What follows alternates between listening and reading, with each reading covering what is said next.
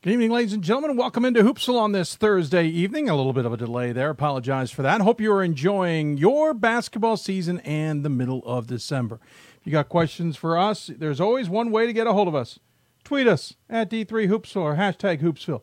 Email us, hoopsville at d3hoops.com. Join us on Facebook, facebook.com/Hoopsville. There's numerous ways to do it, and you should be able to figure it out if you're a fan. If not, we will have something scrolling at the bottom of your screen momentarily to remind you.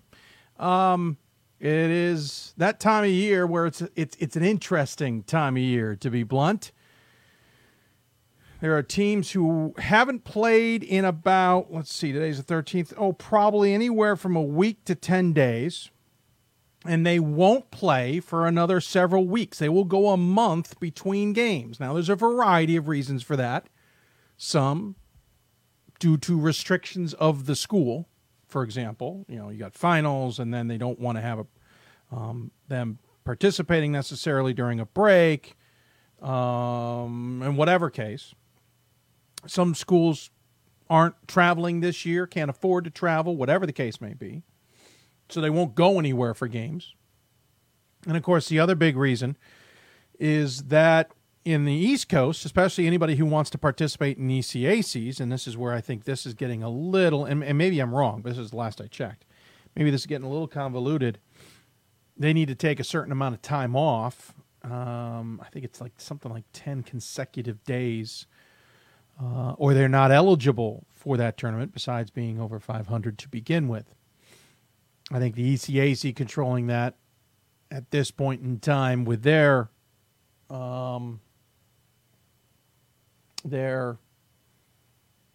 lack of influence is maybe a little over the top. But I digress. Maybe that rule's changed since the last time I checked in on it. But you get, as a result, a lot of teams who are idle right now. On the women's side, there are 11 teams in the top 25 idle this week. Starts with Bowdoin, who's at 8-0, who's idle. Then you can jump down to Amherst, who's 6-1. Of course, similar that they're in the same conference. That's the NESCAC, who takes some time here. Trine is 8-1 and is idle. SUNY Geneseo and Gettysburg are both idle. DePaul, Oshkosh, Texas, Dallas, Randolph-Macon, Wartburg, and Emory and Henry, all idle. Those receiving votes: Trinity, Connecticut, another NESCAC team. Millsaps, Middlebury, another NESCAC team. Rochester Tech, DeSales, Misericordia, all idle. As a result, there's been no losses on the women's side. There's actually been just barely any games this week. Tufts defeated Emerson, no surprise, rather easily. Scranton defeated York surprisingly easily. I thought York would give up a little bit more of a fight there, 89-46. George Fox played Warner Pacific and won easily. Messiah defeated Lycoming by 11 to get to their 10th win. East Texas Baptist defeated Howard Payne. That's it. That's all that is played in the top 25 on the women's side. On the men's side, it's about the same. Again, you've got teams that are in the NESCAC who are idle, but Williams, Hamilton, and Whitman are idle. You also have Plattsburgh State, Worcester, Randolph-Macon, Wabash, and Salisbury, along with Middlebury idle. That's 9 teams on the men's side in the top 25, plus Scranton, Johns Hopkins, both idle as well in the receiving votes category. Again, some schools that are in the NESCAC mentioned there, and schools who are similar. So you get this really weird period of time now, which I guess, I haven't been able to fully appreciate, as I'm usually busy with Stag Bowl this time of year, and hats off to the gents who are already in Shenandoah, Texas for the Stag Bowl this year. But this is a time of year where you still get some games, and it's one of the reasons we are scheduled to be on the air through the 20th, through a week from tonight, because you still have games being played. Now, because of what I was reading today and the lack of games, we are going to double-check next week, make sure there's some games, and we'll double-check in the next 24 hours, make sure that we should still stay on the air for a show on the 20th. But we want to give you as much in-depth coverage as we can. We usually do a show then because it works with Stag Bowl. By the way, on the men's side, Rochester lost to Ithaca, which was a surprise to begin with. I think Ithaca was 4-3 entering that game. And Rochester lost to them by 15, 85-70. Not pretty. Rochester had risen to 13. You could make an argument maybe that was a little too high. I don't know where I've got them. I don't have my top 25 once again. Well, maybe it is right here. Hold on. Bear with me. Under it. Yep, there it is. I've got Rochester sitting at, where are they? There. I have them 13. Maybe it's high, but when you're undefeated, some of the times that starts to rise to the top. Not all the time, but sometimes. The other team that lost, Platteville, lost to Wheaton, 99-77. Platteville's 5-3. Got to wonder what's going on with Platteville. I thought they were going to be better this year. Maybe I completely misread that. We'll see them in Vegas. I'll get a better answer on that, to be sure. So tonight's show is kind of about, okay, you're still playing. Maybe there's some travel involved. You're dealing with exams. You're dealing with holiday distractions in general. You're dealing with travel distractions, whether they're with the team or it's personal, going home for the holidays. Everybody's dealing with some kind of distraction this time of year. It's a weird time of year. Not only for finals reasons and not only for basketball reasons, but obviously personal reasons. And so, and it's not only basketball is what I meant to say. It's also ice hockey. It's just a weird time of year in sports. And you don't get this necessarily in the fall. You don't necessarily get this with spring sports. Yes, they all have to deal with finals to some degree. And in the spring, you certainly have to deal with graduations eventually if you're still playing. But the rest of the time, it doesn't have this weird break. Yes, you could argue maybe spring break, but most teams use that to travel and play. So there's less of a distraction. We literally have a time where teams are spending a month not playing basketball. Maybe some practices to keep them fresh, but how fresh are you going to keep a team and how focused are you going to keep a team if they're not playing for a month and you decide to keep them one more week to practice? It may be hard to keep them kind of on task because they know a break's coming. They know that what you're practicing now may not necessarily help them in a couple of weeks because they're going to be sitting on the couch at home. Now, granted, players get up and practice, don't get me wrong, but it's not like they're going to have formal practices. We'll hear from a few coaches and their thoughts on that, and we'll even hear from a student-athlete's point of view tonight. Coming up on the show tonight, a couple of interesting teams that I wanted to talk to this year for a variety of reasons. We'll start out west with Pomona Pitzer. Charles Ketsiafekis joined us on the show to talk about his squad, their big high of beating Whitman in double overtime. I wouldn't call it a low, but a certainly different outcome against WashU.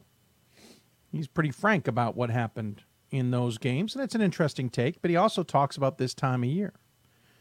Then we'll fly all the way to the East Coast, talk to Muhlenberg women's basketball coach Ron Roan. Muhlenberg never seems to go away in the Centennial Conference. It's a long time since Muhlenberg was running the system with not a lot of talent. And since then, Ron's had teams that are always at the top of the conference. So what is the secret for him? And granted, other teams have been successful, but they have their downs, and Muhlenberg hasn't has as big a down. So we'll talk to Ron Roan about that and how he manages the distractions at a school, much like those in the NESCAC, where certainly academics, all schools take a priority, but academics are on a different level, at least as you are told when talking to people. So we'll talk to him. Then we'll head to a most intriguing team of the season, Thomas More women's basketball. They are squeezing in as many games as they can before conference season gets going because they don't have a conference, per se. They certainly don't have a conference schedule. They are on their way to hope for another tournament this weekend. We will talk to Madison Temple, their star senior guard, about what this is all like. She will join us to talk it all through. And then we will switch back to men, and we'll talk to a team who is certainly highly considered, national runner-up, but with a new head coach. Matt Lewis, the interim head coach of the Oshkosh Titans, will join us to talk about the season so far, their lone loss, what the WIAC might look like this season, and how he keeps his team focused this time of year. So that's all coming up. And again, if you got questions for us, as I just noticed our text is a little off. I think it's been off for a little while.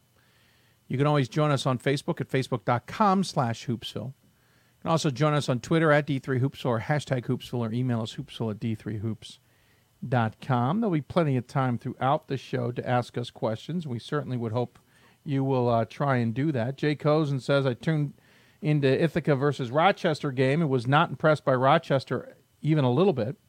Thoughts? Ithaca has a junior guard, Riley Thompson, who's averaged more than 24 points a game and starts to look for his shot a few dribbles past half-court line. I was impressed by him. Ithaca is average but played great against Rochester. Okay, there's a lot to unpack there, Jay. Let's start with being impressed with somebody who takes a couple of dribbles over midcourt and looks for his shot. I appreciate that Riley Thompson is scoring 24 points a game, but I am not the kind who gets impressed with someone who goes a couple dribbles over half court and starts looking for his shot. He seems to forget he's got other teammates. Ithaca is average, and I think that's part of it. Now, I'm not trying to dismiss Riley Thompson as a talent. I haven't been able to spend more time watching him. His points per game production is pretty good, but they may need to have him get the rest of the team involved. And yes, the rest of the team may not be his talent, but sometimes they can get better if they are handed the ball. And maybe that's not something to take lightly. If you are dribbling the ball and running things, you're eventually Ithaca's going to take its hits because they're going to shut you down and nobody else can contribute because you haven't gotten anybody else involved. As far as Rochester, yeah, I can understand that. I think, Ryan Scott and I said on the last show, we weren't blown away by Rochester. To some degree, they're going to rise because they're still undefeated. They're well coached. We know the program well. Luke Flakurtsy has a good program. I watched him against St. John Fisher, and I thought they played well. I also thought the play that tied it to force overtime was well crafted by the players on the court. That was not crafted on the bench, as it were.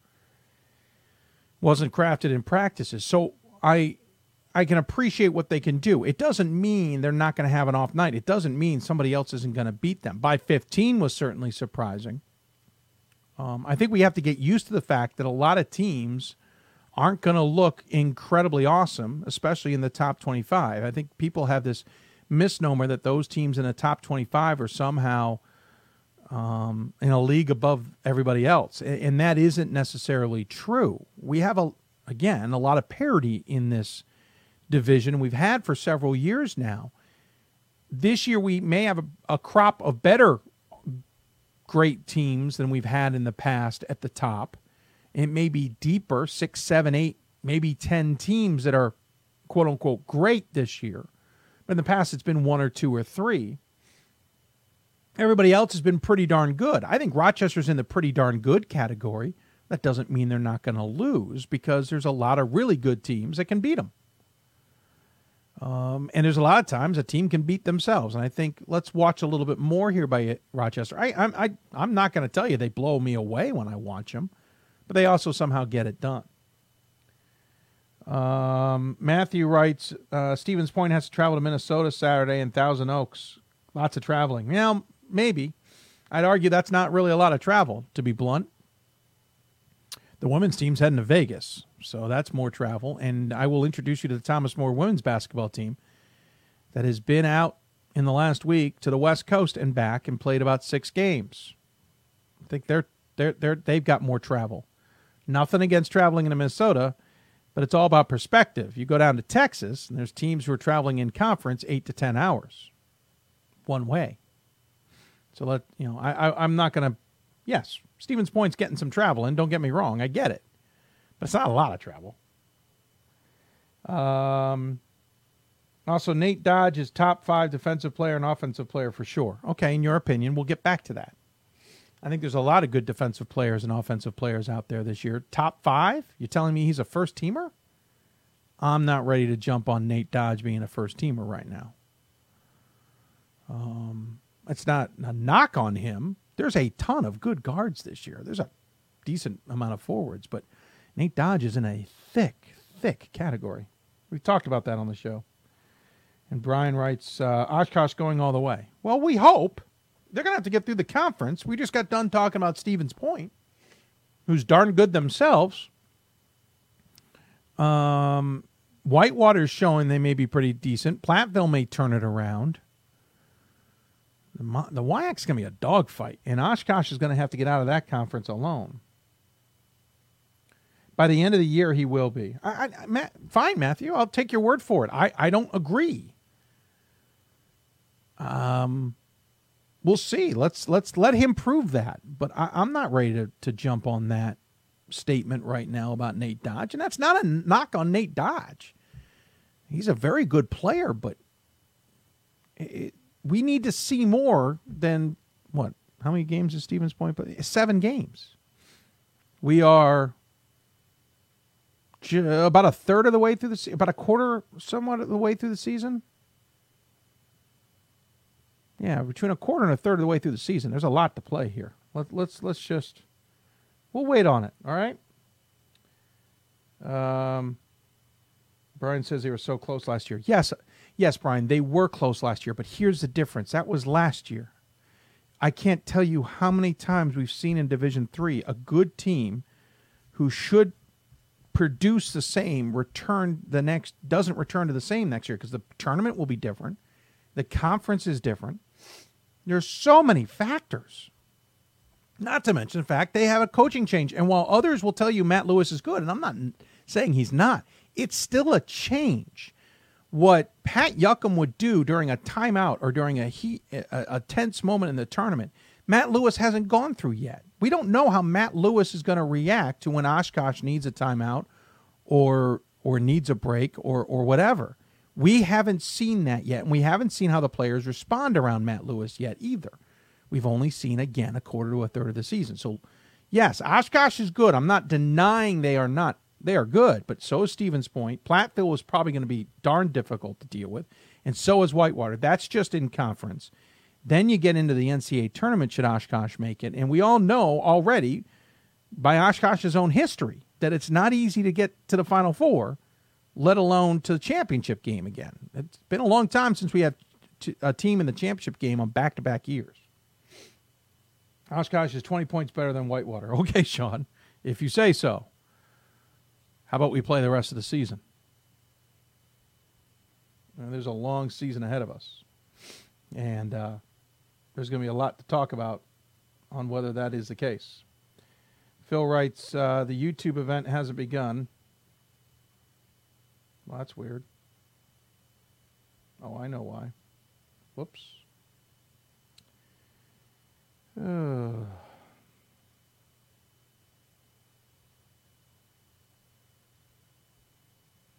So hopefully the YouTube page has started. I'm going to keep an eye on this here. We forgot to change the settings in our system to send this to YouTube. I'm hoping it's triggering now. Yep, it has. Hey, YouTube! Sorry about that, folks. We're 20 minutes into the show, and I just found out we weren't streaming on YouTube. Sorry. We will repeat most of what we were talking about earlier, later in the show. But I can repeat a few things now. That's unfortunate, guys. I do apologize for that. We were talking about Stevens Point having Nate Dodge and being pretty good. We were talking about Oshkosh being pretty good. All factual.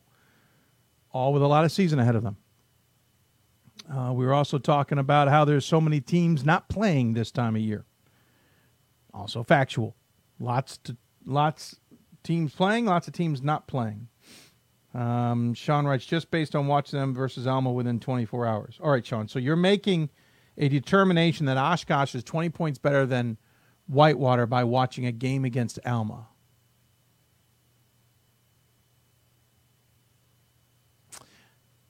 Yeah, no. Can't jump on that one. Brian, thanks for agreeing. I appreciate it. I agree, and Alma was the best team they played so far. Well, that's the knock with Whitewater right now, is that maybe their schedule has been a little light. I'm not voting for Whitewater right now. I only have 2 teams in the WIAC in my top 25.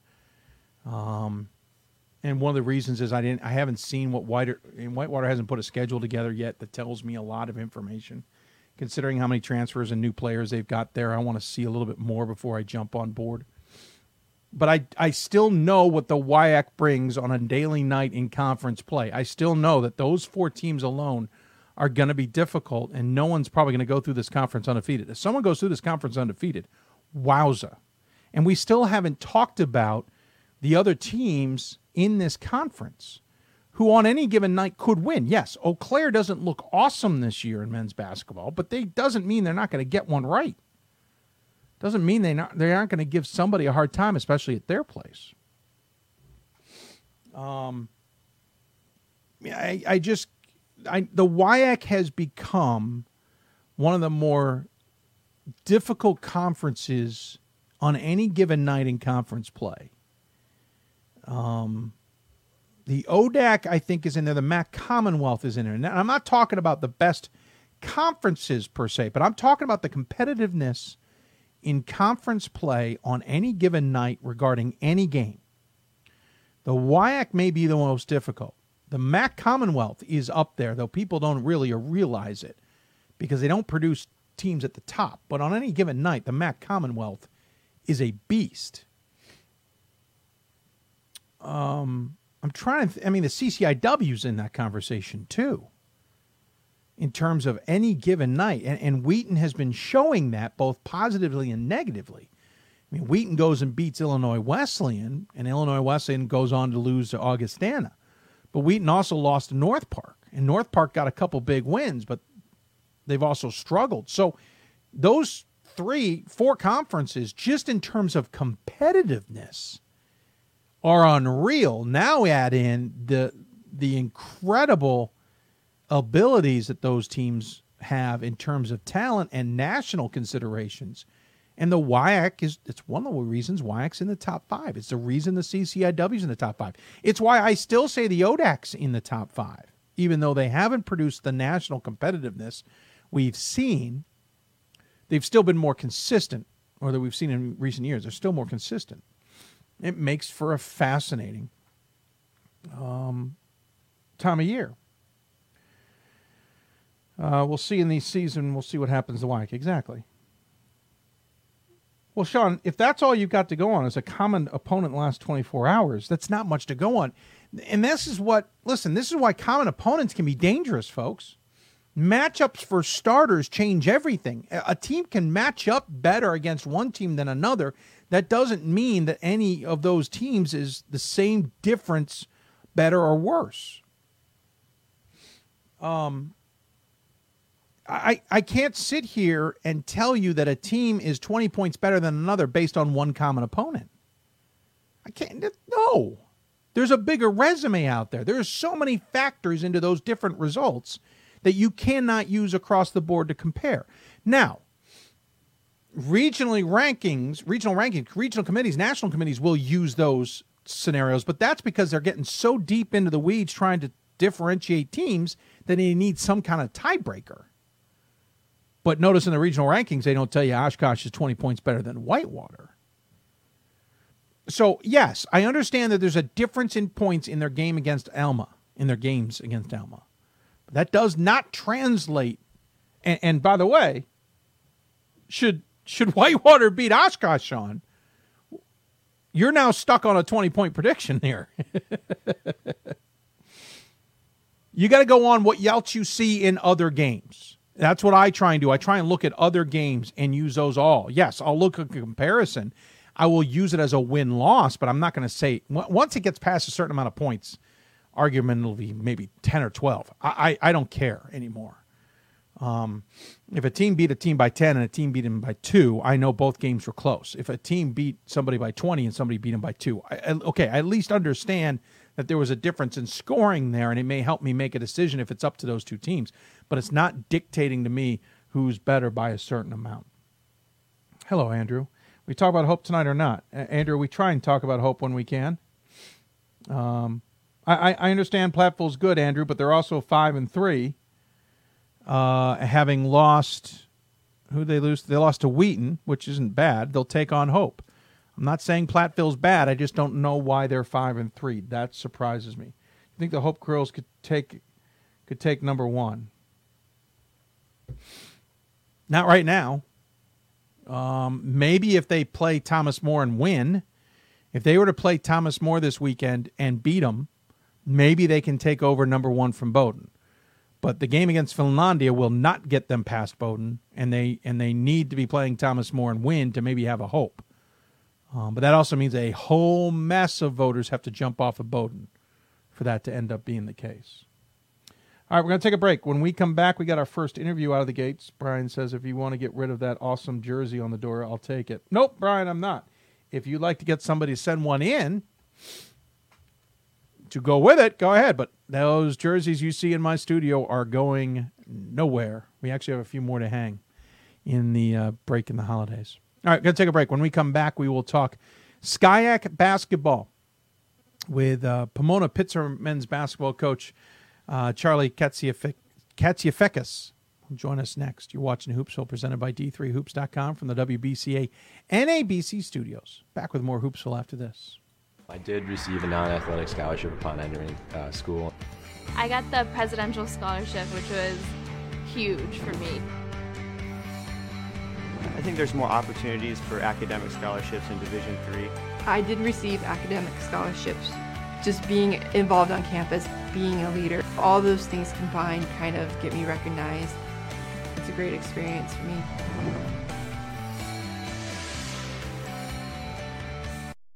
My name is Marcus Walker. I was All-State, won a state championship, a high school All-American, and played college and pro ball. I played because I love the game. I grind to be the best. I sweat because I put in work. I'm strong because I believe. When I want to bring it before game time, I come to the house that college basketball built, the CBE. No matter your skill, take it to another level. Elevate your game right here at the College Basketball Experience at Sprint Center. It's on us to stop sexual assault in any way that we can. To get a friend home safe. To never blame the victim. It's on us. To stand up. To make our community safe for all. It's on us. It's on us to look out for each other at parties. It's on us. To be more than just a bystander. To step up and say something. It's on us, all of us. To stop sexual assault. Learn how and take the pledge at itsonus.org.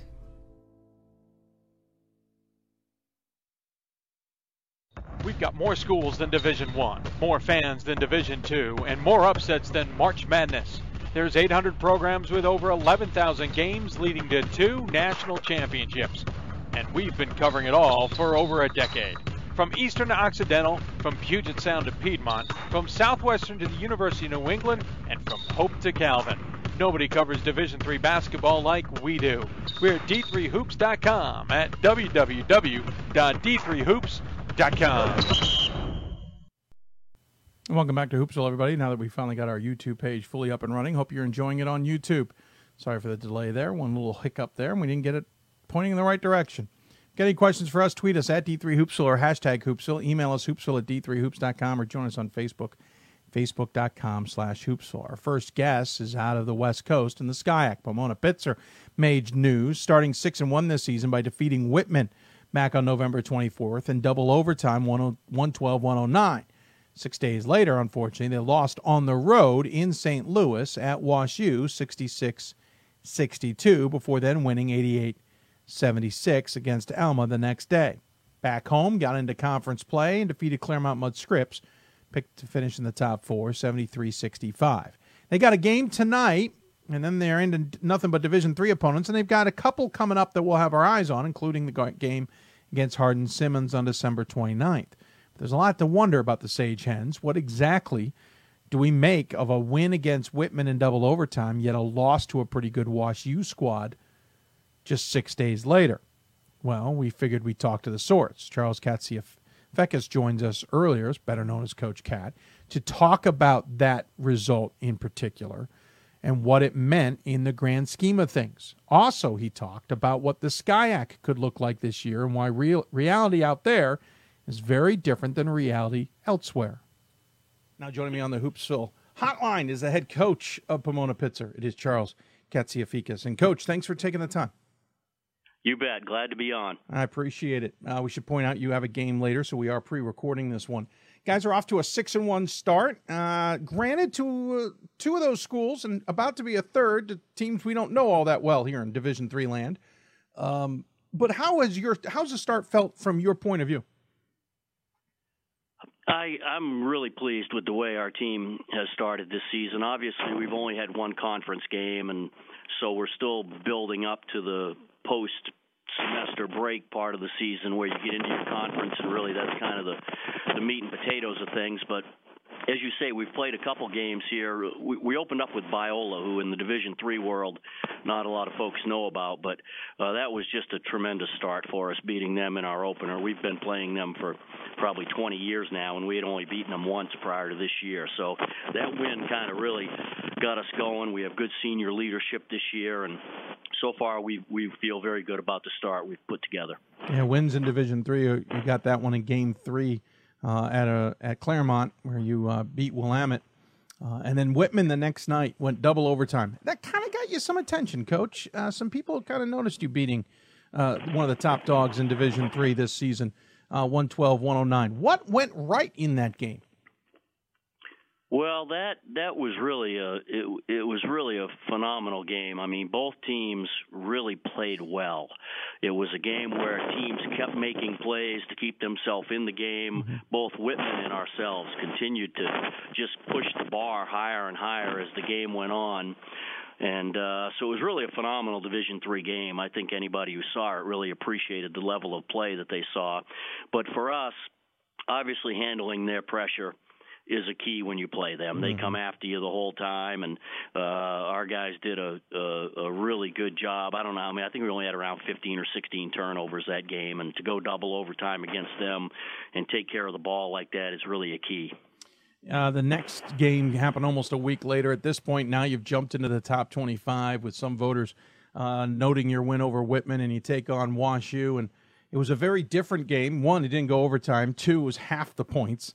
And three, it didn't go your way. It was a loss 66-62. So kind of in a juxtaposed what went wrong in that game. Yeah, you could come up with a bunch of reasons, but at the end of the day, we got off to a very slow start in that game, and I think we had dug ourselves a 15 or 16 point hole midway through the first half, and then we finally got our legs and got going, and by around the 10-minute mark, I think it was a pretty even game, and then down the stretch, we just didn't manage to get the job done. We had some chances to grab that one, but unfortunately just didn't do what we had to do down the stretch. Yeah, certainly came from behind. This is a young team. You've got two seniors on this squad. One's Daniel Rosenbaum, who's leading the way right now at 20.5 points a game. The other one's Corbin Koch, 8.7 points a game. Both of them are starters for you guys. Your leading rebounder, though, is a sophomore. Koch is your second leading rebounder. You've got a junior in the mix there at 19.5 points, almost 20 points a game, and Micah Elon. So this team's is it ahead of the curve that you expected this year, or are Rosenbaum and Koch so important that to be at this level at this point in the season, or to get a big win over Whitman, or to play WashU tight was almost expected? I think it's more of the latter. I think going into the season, we were feeling good about things, but it's a fine line. Yeah. Mika Elan is playing very well as a junior for us at the point guard position, but this is his third year as a starter. Mm-hmm. Rosenbaum and Koch have been. I think Rosenbaum's been a 4-year starter. Koch maybe a 3 or 4-year starter. I think one of the pleasant surprises has been Alex Preston, our sophomore postman. He's come along probably a little bit more than we had anticipated. So that's been a nice boost for us. He's getting about 13 points and 6 or 7 boards a game, and so he maybe has been a pleasant surprise. But overall, I don't want to say we went into the Whitman game, thinking that was going to be a win for us, but we were feeling good about this group going into the season, and so far they've lived up to that. Well, you have non-Division III, as we mentioned, Bethesda University tonight. Then you get back into your not only Division III schedule. You'll have UC Santa Cruz before the holiday break. Then after the holiday break, you'll take on Hardin-Simmons at home. You guys are a popular destination around Christmas for some teams, which you got to love to some degree. It doesn't waste your budget.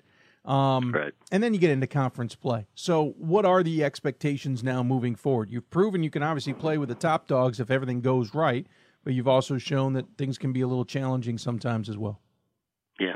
Well, I think at this point in the season, it happens kind of quickly. It goes from early season where you're just trying to get better and grow and figure out your personality as a team to, all of a sudden you're in the mid to the meat of the season where you've got to be playing very consistently at a high level. So I think that's the key right now, is just trying to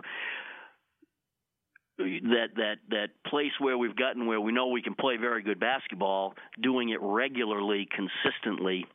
And then, at this level, you have the challenge of the semester break. So, the guys take off for, 4, 5, 6, 7, 8 days and come back. And as a coach, there's a lot of anxiety during that time, but they need the break. They get away for a few days. They come back with a bounce in their step. And so we hope to finish strong in these next two.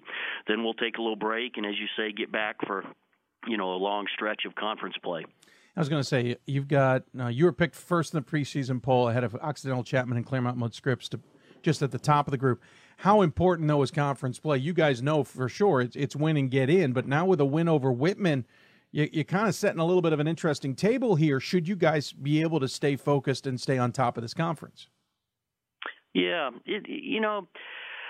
the whole national scene is kind of interesting. Out here in the West, we're sort of out here on an island and out of sight, out of mind. So, it's just interesting how all the rankings and comparisons and things shake down when you're kind of isolated from a lot of the Division III scene, and there's just not as much opportunity for folks to see you and compare you. So we always go into it thinking you win the league, you get postseason play. If you don't, who knows what happens. You can't plan on much. Sure. The cat's out of the bag. You guys might have a good team. I think the Whitman game certainly showed us that. And let's point out, Waukesha was not a bad game. Waukesha's a good team. They're just not ranked. You guys have got a lot going into the holidays here that you can kind of hang your hat on right now, but you also got to make sure you're not resting on the laurels to some degree. That's correct, and I think a lot of people are fighting that same battle. You have to every day. You got to get a little better. You got to stay hungry. You got to have something to prove, and so much of that relies on the character of your team and their desire. So I think we've got a pretty mature group that understands that next day is the most important one. Well, Coach, I appreciate your time. I know you're busy getting ready for your game, so thank you. We wish you luck the rest of the season. I'm sure we'll be talking about the squad as we get further into SCIAC play. But as always, we give the coach the final word. Any final thoughts you want to share with those who may be tuning in?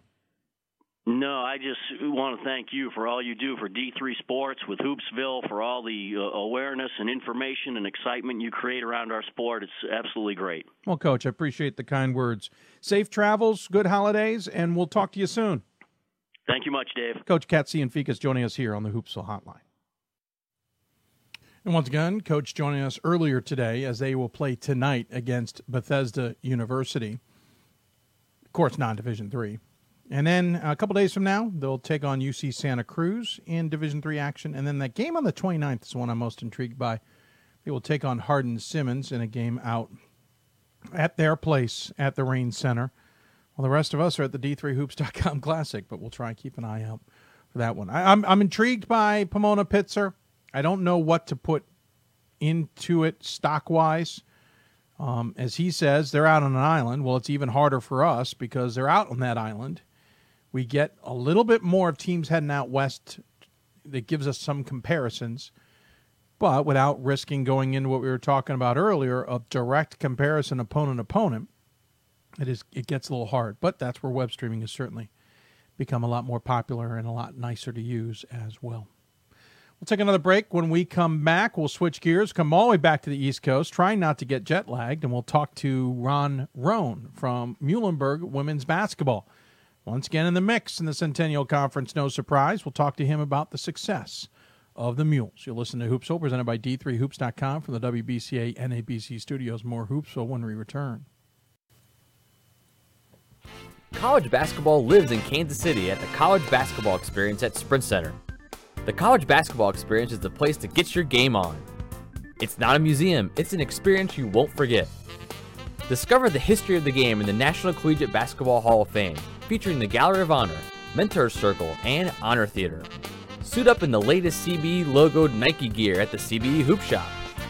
Elevate your game today and visit the house that college basketball built. For the love of the game. But for those of us who are Division III student athletes, it's more than that. A lot more. Sure, the game is important.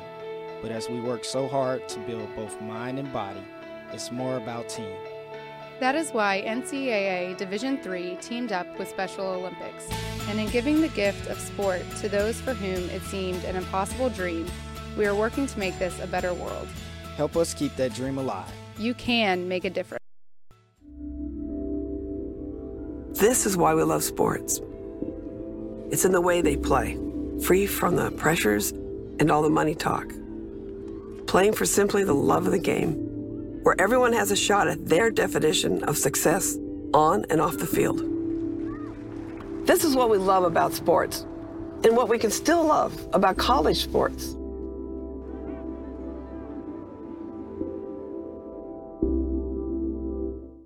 We've got more schools than Division I, more fans than Division II, and more upsets than March Madness.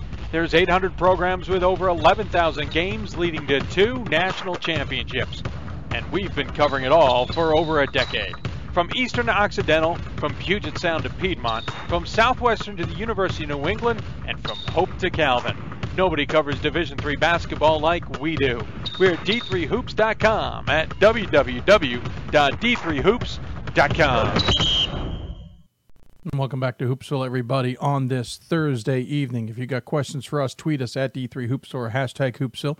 Email us, hoopsville at d3hoops.com, or join us on Facebook, facebook.com/Hoopsville. All right, so we're switching gears, going from men's basketball to women's basketball, going from the West Coast to the East Coast, going from the SCIAC to the Centennial Conference. On the women's side, I see quite a bit of basketball in the Centennial Conference due to my extracurricular work. That helps pay the bills.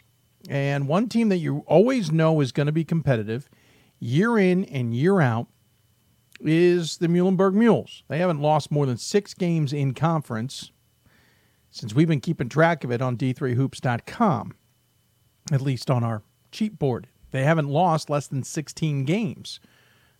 Really, to be honest, they're more of a 20-win team outside of, 3 seasons in the last 10, 12 or more seasons.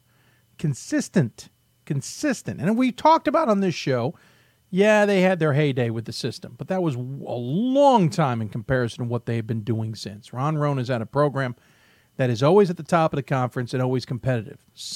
It is, considering how much else has been turned over in that conference, it says something. So we figured it's high time that we got the man on the phone to talk about it. And Ron Rohn joins us here on the Hoopsville Hotline. Sir, thanks as always for taking the time. Thanks for having me, Dave. Absolutely. Another undefeated season at this point, 8-0. You guys are taking a little bit of time here before you play Moravian. Their last game was back on the 8th when you beat Swarthmore easily, 55-33. You've gotten off to a 3-0 start in conference, including a big win over Haverford on the road, 59-50. Is this how you expected the season to start? Not really. To be honest with you. Last year we graduated 4 out of our 5 starters. 3 of those players, all-league players, including an All-American point guard in Brandy Valley. So we figured this would be one of those 2 steps forward, 1 step back kind of seasons where we would get better and better as the year went on. But so far we've sort of figured out a way to just, win the game that night. So, I'm very proud of this group and what they've done. But I really didn't know what to expect. We tried to not go into the season with very many expectations. Well, you kind of hit it, though, there on the head in the sense that you guys have been consistent. Even when you lose talent, and you've lost some darn good talent over the years that have played with a Muhlenberg jersey on, and Sure. still somehow in the next year seemed like, not that the person was never there. That's certainly not a fair representation, but that you find a way to move on. Is this just another example of that? Yeah, I think in some ways it is. We've sort of established a program, so it's more than just having a good team. And we have very unselfish players who are willing to come in and maybe for 1 or 2 years as a freshman and a sophomore, sort of pay their dues, work their way up the ladder, play ahead of behind experienced kids. and then they're ready to jump in and take over when the time comes. So we don't have the drop-off, I think, many years that people think we might have, because we see those players in practice every day for 1 or 2 years, and they don't. But this year, I mean, Brandy Valley graduated, I think, 6th all-time in Division III in assists. Rachel Plotke shot 47% from the three-point line. Chelsea Gary was a Defensive Player of the Year in the league. Chris Manning was just about as good a glue player as you could expect. But, this year's team is a different team, much more athletic, can do more things on the floor defensively, though I don't think it is quite as good offensively as we've been the past few years. In the past, our team's really been built more around offense and defense. And, as I talked to you tonight, we're ranked number 1 in scoring defense in the country. I don't even know how that happened. Well, it's 40.13 points a game versus offensively 61.6. The difference of 21.5 points is insane to begin with, but the fact that you're limiting teams so far to 40 points a game is pretty staggering. And again, it's decent teams. I wouldn't say you've gone through a gauntlet necessarily. Sure. And by the way, you're off to a 5-0 starting conference. I misspoke earlier. Yeah. But, you held Haverford to 50 points. You held who I think's a pretty good Washington College team to 37. And you held... Yeah, they're not bad. Yeah, no, they're not. So you guys are getting it done, certainly, maybe a little differently than we're used to. Yeah, we played William Patterson in our Scotty Wood tournament. And, they're always well-coached and tough and physical and athletic. And... I think we just, like I said, we're more athletic than we've been. We're quicker than we've been. We're longer than we've been, which is sort of, led us to being a good defensive team. We really thought our defense would sort of spark our offense and get us out in transition. And that hasn't happened as much as we would like it to happen. But we've just had stretches in games this year where we've just clamped down on people and not allowed them to score. And, you know what happens? Then your team starts getting confidence. They sort of develop a personality, and they start believing they can do it, and that's what's happened to this team. The one thing I would say is, while you may not have broken out and transitioned necessarily with that defense, and you talk about the confidence, the fact that you don't, it takes pressure away from the offense. If you miss a shot, it's not the end of the world. If you don't have the best offensive possession, it's not the end of the world, because your team probably has its confidence that they can go down the other end of the court and take care of business there and not make it a real big deal. Yeah, that's exactly right. We sort of have a feeling right now that if we can figure out a way to score 55, 60 points, we've got a good chance to win that game. And our defense has been good as far as stopping people. We don't have the kind of team that's just holding the ball for 30 seconds every possession, and that's why our defensive numbers are good. We tend to press, play full court, run in transition. We've just defended well. I mean, there's no other way to get around it. We've turned people over and we've held people down to poor shooting percentage. I think our three-point shooting percentage defense is something like a ridiculous 17% a game because people aren't getting many open looks. So, like I said, I'm proud of this team. But, again, this is a group of kids that have played defense against those seniors we talked about. They defended them every day for 2 or 3 years. So they played some pretty good offensive players in practice every day for a few years, and I think that's really helped them going into this season. 18.4 points to be exact. It's a staggering number. You've only allowed 27 made threes the entire season in 8 games so far. Says a lot. And just jokingly, because you and I go way back, this is a far cry from the system days. Yeah, in a lot of ways. One of the funny things is we came into the year really working on running the old system kind of press. Okay. And we have done that a lot, but we haven't given up a lot of the layups off of it, which anybody who runs the system would say, then you're not running the Grinnell press if you're not giving up layups. But we've done it well enough to sort of throw teams off. We played some 1-3-1. We've played some 2-3. We've played some man-to-man. We've had some full-court pressure. We've sort of been trying to find what we're good at. And I think in some ways, with us experimenting to find out what we're good at, we've confused a lot of other teams, to be honest with you. To be honest, I'd say keep it going. If your team is good enough to play all of those systems and it's working to the tune of 40 points a game, I'd stick with it. Yeah. Well, I mean, we've got now. We're in exams right now. Sure. We got Moravian on Saturday. We got DeSales on Tuesday. Right. I mean, those teams can put points on the board. Well, so yes. I don't know that the average is going to hold up that long, but hopefully we can hold them below 60. We'll get those opponents in a moment. I want to go back to the team. Yeah. 6 seniors. You talked about what you lost last year, and you talk about players, kind of taking a step back. You've got another 6 seniors who are on the docket this year, but you've got a deep team. There's a whole mess of juniors, a whole mess of sophomores and freshmen. But again, it's that turnover. It's that churn that you guys now have. And I get the feeling that the class, when they become juniors and seniors, start to relish the opportunity to step out in front. There's no doubt about it. They sort of feel, hey, this is my turn. I paid my dues. And, again, as you mentioned, we have a tradition of winning over the past 10, 15 years. And I think every class, when they become juniors and seniors, they don't want to be the class that breaks that tradition. They don't want to be the team that doesn't win. So they're ready to step forward. And by the time they move up to be juniors and seniors, as many of the kids who are playing minutes for us now do, they know what it's like to sacrifice for the team because they haven't gone from that high school star to that college star immediately. So everybody fits into the team concept pretty well. Kind of hit it where I was going next is, these players come out of high school, to some degree they're stars. Yeah, maybe not against some D1 players, but there's still a lot of good Division III players who are stars in their high schools. How do you... If they weren't good, we wouldn't recruit them, right? That's true. So how do you get them to understand you're no longer the star? I need you to understand you're going to sit the bench, or you're going to have limited minutes, or you're going to have to practice against the top squad. And when does that conversation first start? Well, truthfully, I think a lot of that is taken care of during the recruiting process, at least at Muhlenberg, where we're telling kids, hey, we're going to play the best players.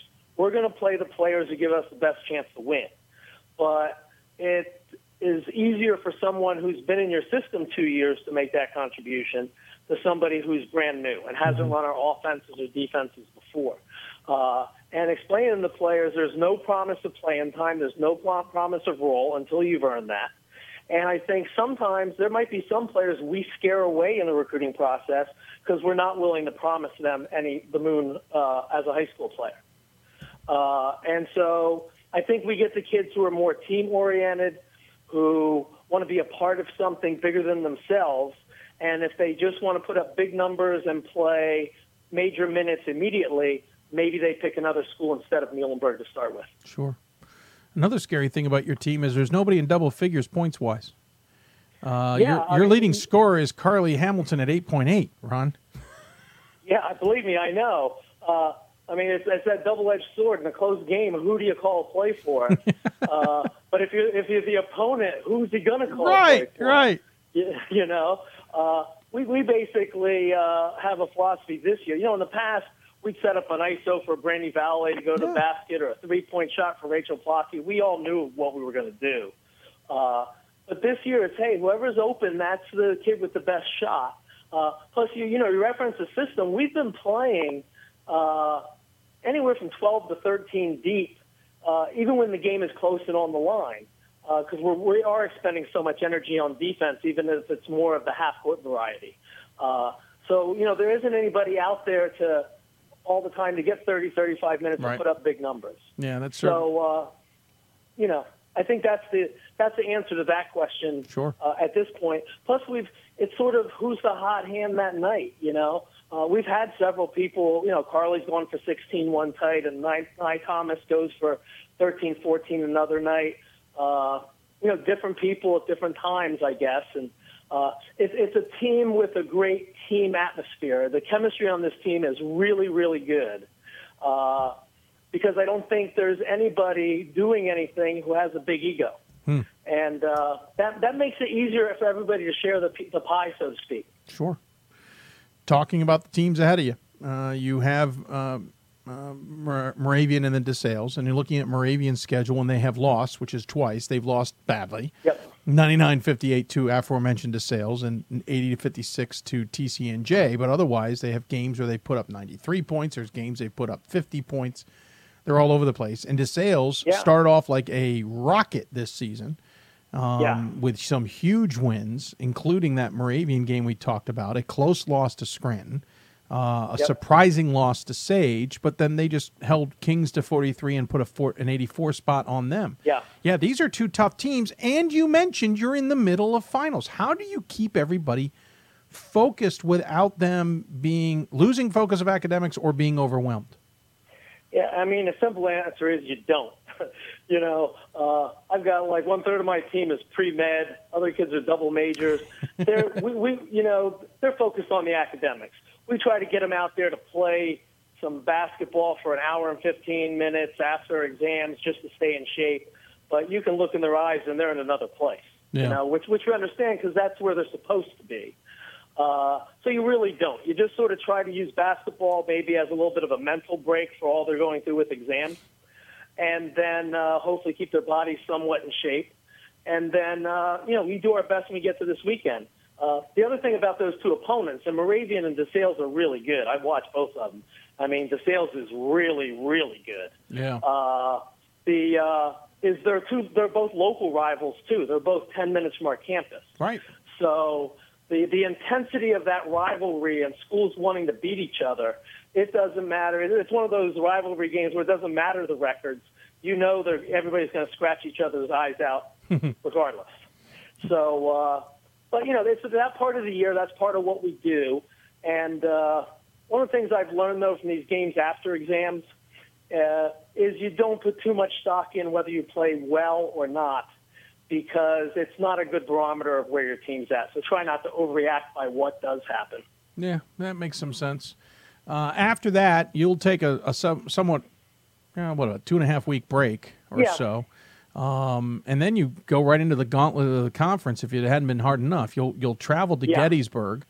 You'll then travel to McDaniel, and that's a tongue-in-cheek comment about that being a gauntlet, because one, McDaniel's a little different this year, but two, you haven't had the best of luck going to McDaniel when it comes to buses. That's true. They have broken down at, I think, 3 times trying to go or come from them in the last 4 or 5 years. Yeah, we've had things where for some reason that's happened to us. But one year it took us 3 different buses to get there and home. Yeah, I do remember. I don't know what we're going to do. Take a different route, different bus company. We might go back to the old AAU days, just carpool that one. I think you did get carpooled from a bus back to McDaniel on one of those occasions. We did. My hat off. We're about 10 minutes out of McDaniel coming home on one of those January days where it was 10 below zero. Yep. And we broke down the side of the road, and we called back to McDaniel, and God bless the McDaniel people. They put together like about 7 different people in cars and vans to come get us and let us sit out in their warm gym until a bus came. If I had been 10, 15 minutes later leaving that place, I probably would have been one of them. You probably drove by us, laughed, and waved. Is probably what you really would have done. No, admittedly, I was out ahead of you. Ahead of you, but I would have stopped and at least laughed. Yeah, but that doesn't. And let's face it, over the years, we've had some great rivalry games with McDaniel. Yeah. So that's never an easy place to play. No. And that's the way the Centennial Conference is overall. Yeah. There's very few games you can count on, regardless of who the favorite is. Because you're playing so many league games, it does wear you down a bit over the course of 3 months. Well, and that first trio will start with an at-home game at least against Hopkins, but then again, you're tied with Gettysburg atop the conference. Hopkins is a game back. Haverford and Ursinus, shockingly enough, are a game and a half back.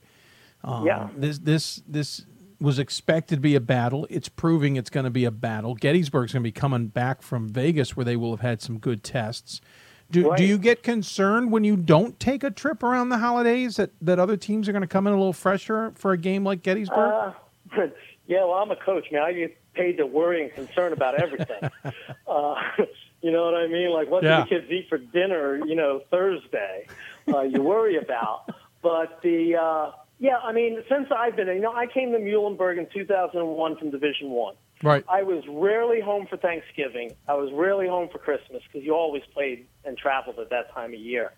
So since I came to Muhlenberg, we really have not done anything during either of the holidays so our kids get a break.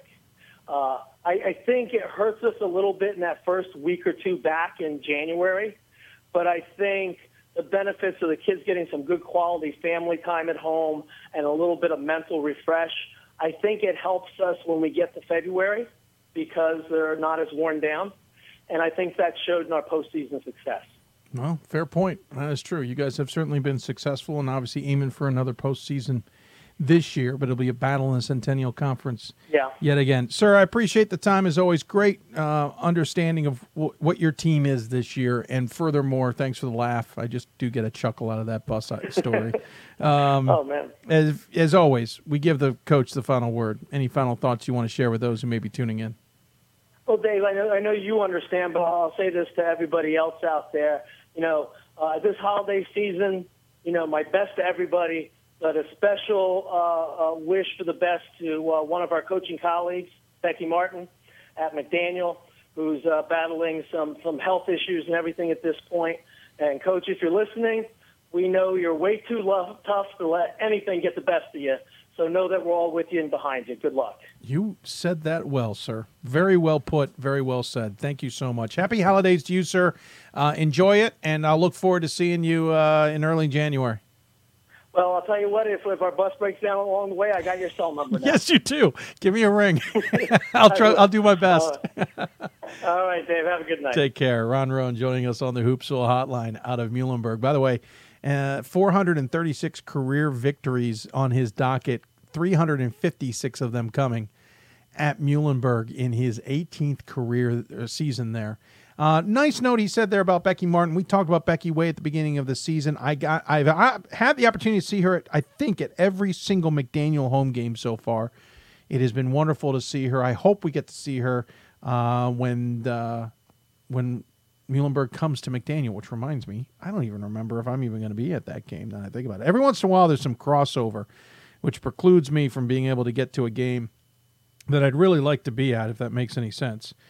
I will be at that. How about that? Awesome. So I'll look forward to seeing those guys when they come to town. We're going to take another break. When we come back, we'll still talk women's basketball, but we'll switch gears to one of the top teams in the country and talk to one of their players. Madison Temple from Thomas More joins us. You're listening to Hoopsville, presented by D3Hoops.com from the WBCA NABC studios. More Hoopsville after this. I'm a Division III student athlete, and I know how powerful words can be. The term gay doesn't mean stupid, lame, or less than. So I pledge to speak up if I hear the term gay used in a derogatory way or any other homophobic terms. If you can play in Division III. I'm a Division III student athlete, and my teammates unconditionally accepted me as part of their family. So now I pledge to do the same for others. If you can play in Division III. I used to never really talk. Ever.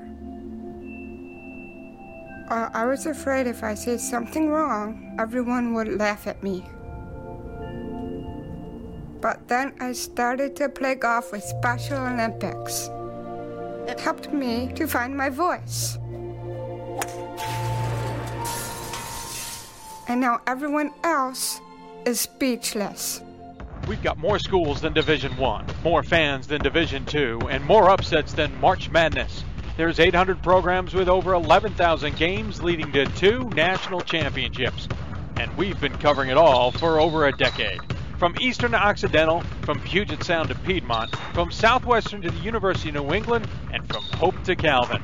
Nobody covers Division III basketball like we do. We're at D3Hoops.com at www.D3Hoops.com. Great moments are born from great opportunity. That's what you have here tonight. That's what you've earned here tonight. Now go there, take it.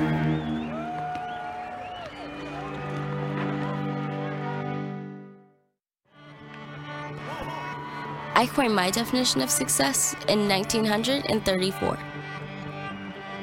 My definition of success is peace of mind attained others perceive you to be. Character is what you are. My name is Marcus Walker. I was All-State, won a state championship, a high school All-American, and played college and pro ball. I played because I love the game. I grind to be the best. I sweat because I put in work. I'm strong because I believe. When I want to bring it before game time, I come to the house that college basketball built, the CBE. No matter your skill, take it to another level. Elevate your game right here at the College Basketball Experience at Sprint Center. Welcome back to Hoopsville, everybody. I hope you're enjoying this Thursday night show. If you got questions for us, you know the routine, at D3Hoopsville or hashtag Hoopsville. Email us, hoopsville@d3hoops.com, or join us on Facebook, facebook.com/Hoopsville. Adam says, let's talk about how great Marietta men are playing. And then he replied, I said, we had them on the last show. Where were you? Adam, they are playing very well. We'll talk a little bit about them in a bit. Jay Cozen says, I'm not sure that my eyes can unsee what I just watched. Dickinson has 12 points at the half and trail Lancaster Bible 22-12. Men or women, Jay, either way, that's got to be tough. I'll freely admit. Not the easiest way to do things. You talked to Thomas More yet, Dave? No, Andrew. Guess what? We're going to talk about him now. Thomas More women's basketball having an interesting year. Their final year in Division III. They're not in a conference. Technically, they're in the AMCC conference, but they're not in the old pack. But they're off to an 11-0 start, and because of that lack of conference, they have a ton of games being squeezed in as tightly as possible. Let's give you a sense of what they did. They started the season back in November at Wheaton, and then 5 days later were at home for a couple of games, or at home for one game against non-Division III Midway. Then they traveled to Center to play Covenant and Meredith. That was all in the first 6 days of the season.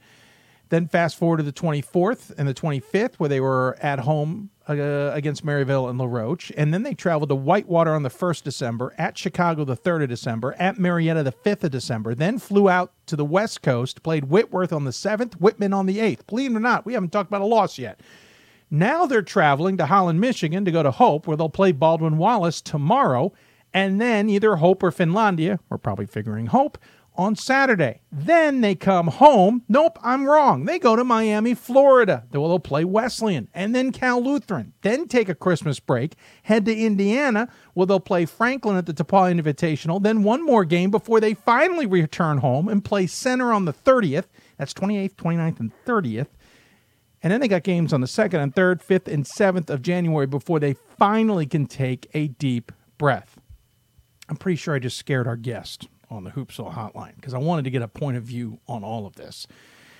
Joining us to talk about it is probably one of the best players in Division III women's basketball this season. Madison Temple, the senior guard, joins us. And Madison, I really hope I didn't just scare the living daylights out of you with that schedule.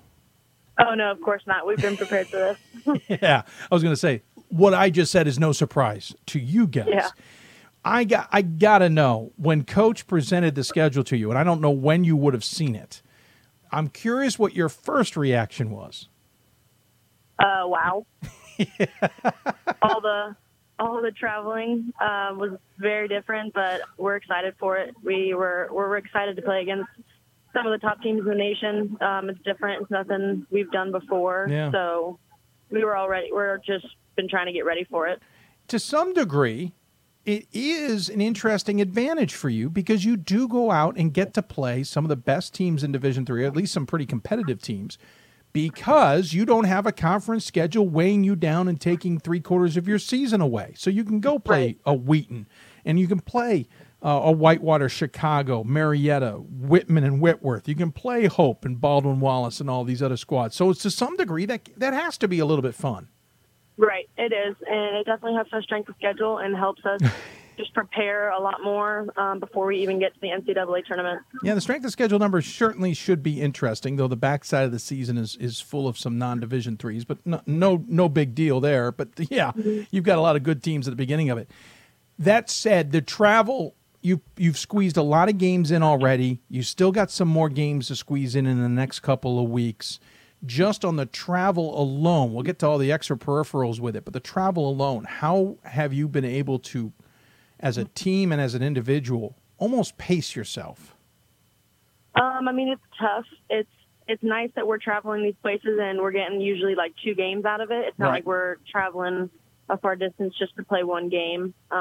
Definitely traveling up the day of is the toughest part of it. So when we played like Marietta last week, just sitting in a van all day, and then playing them that night was tough, especially during that stretch, the 5 games in 8 days in 3 different time zones.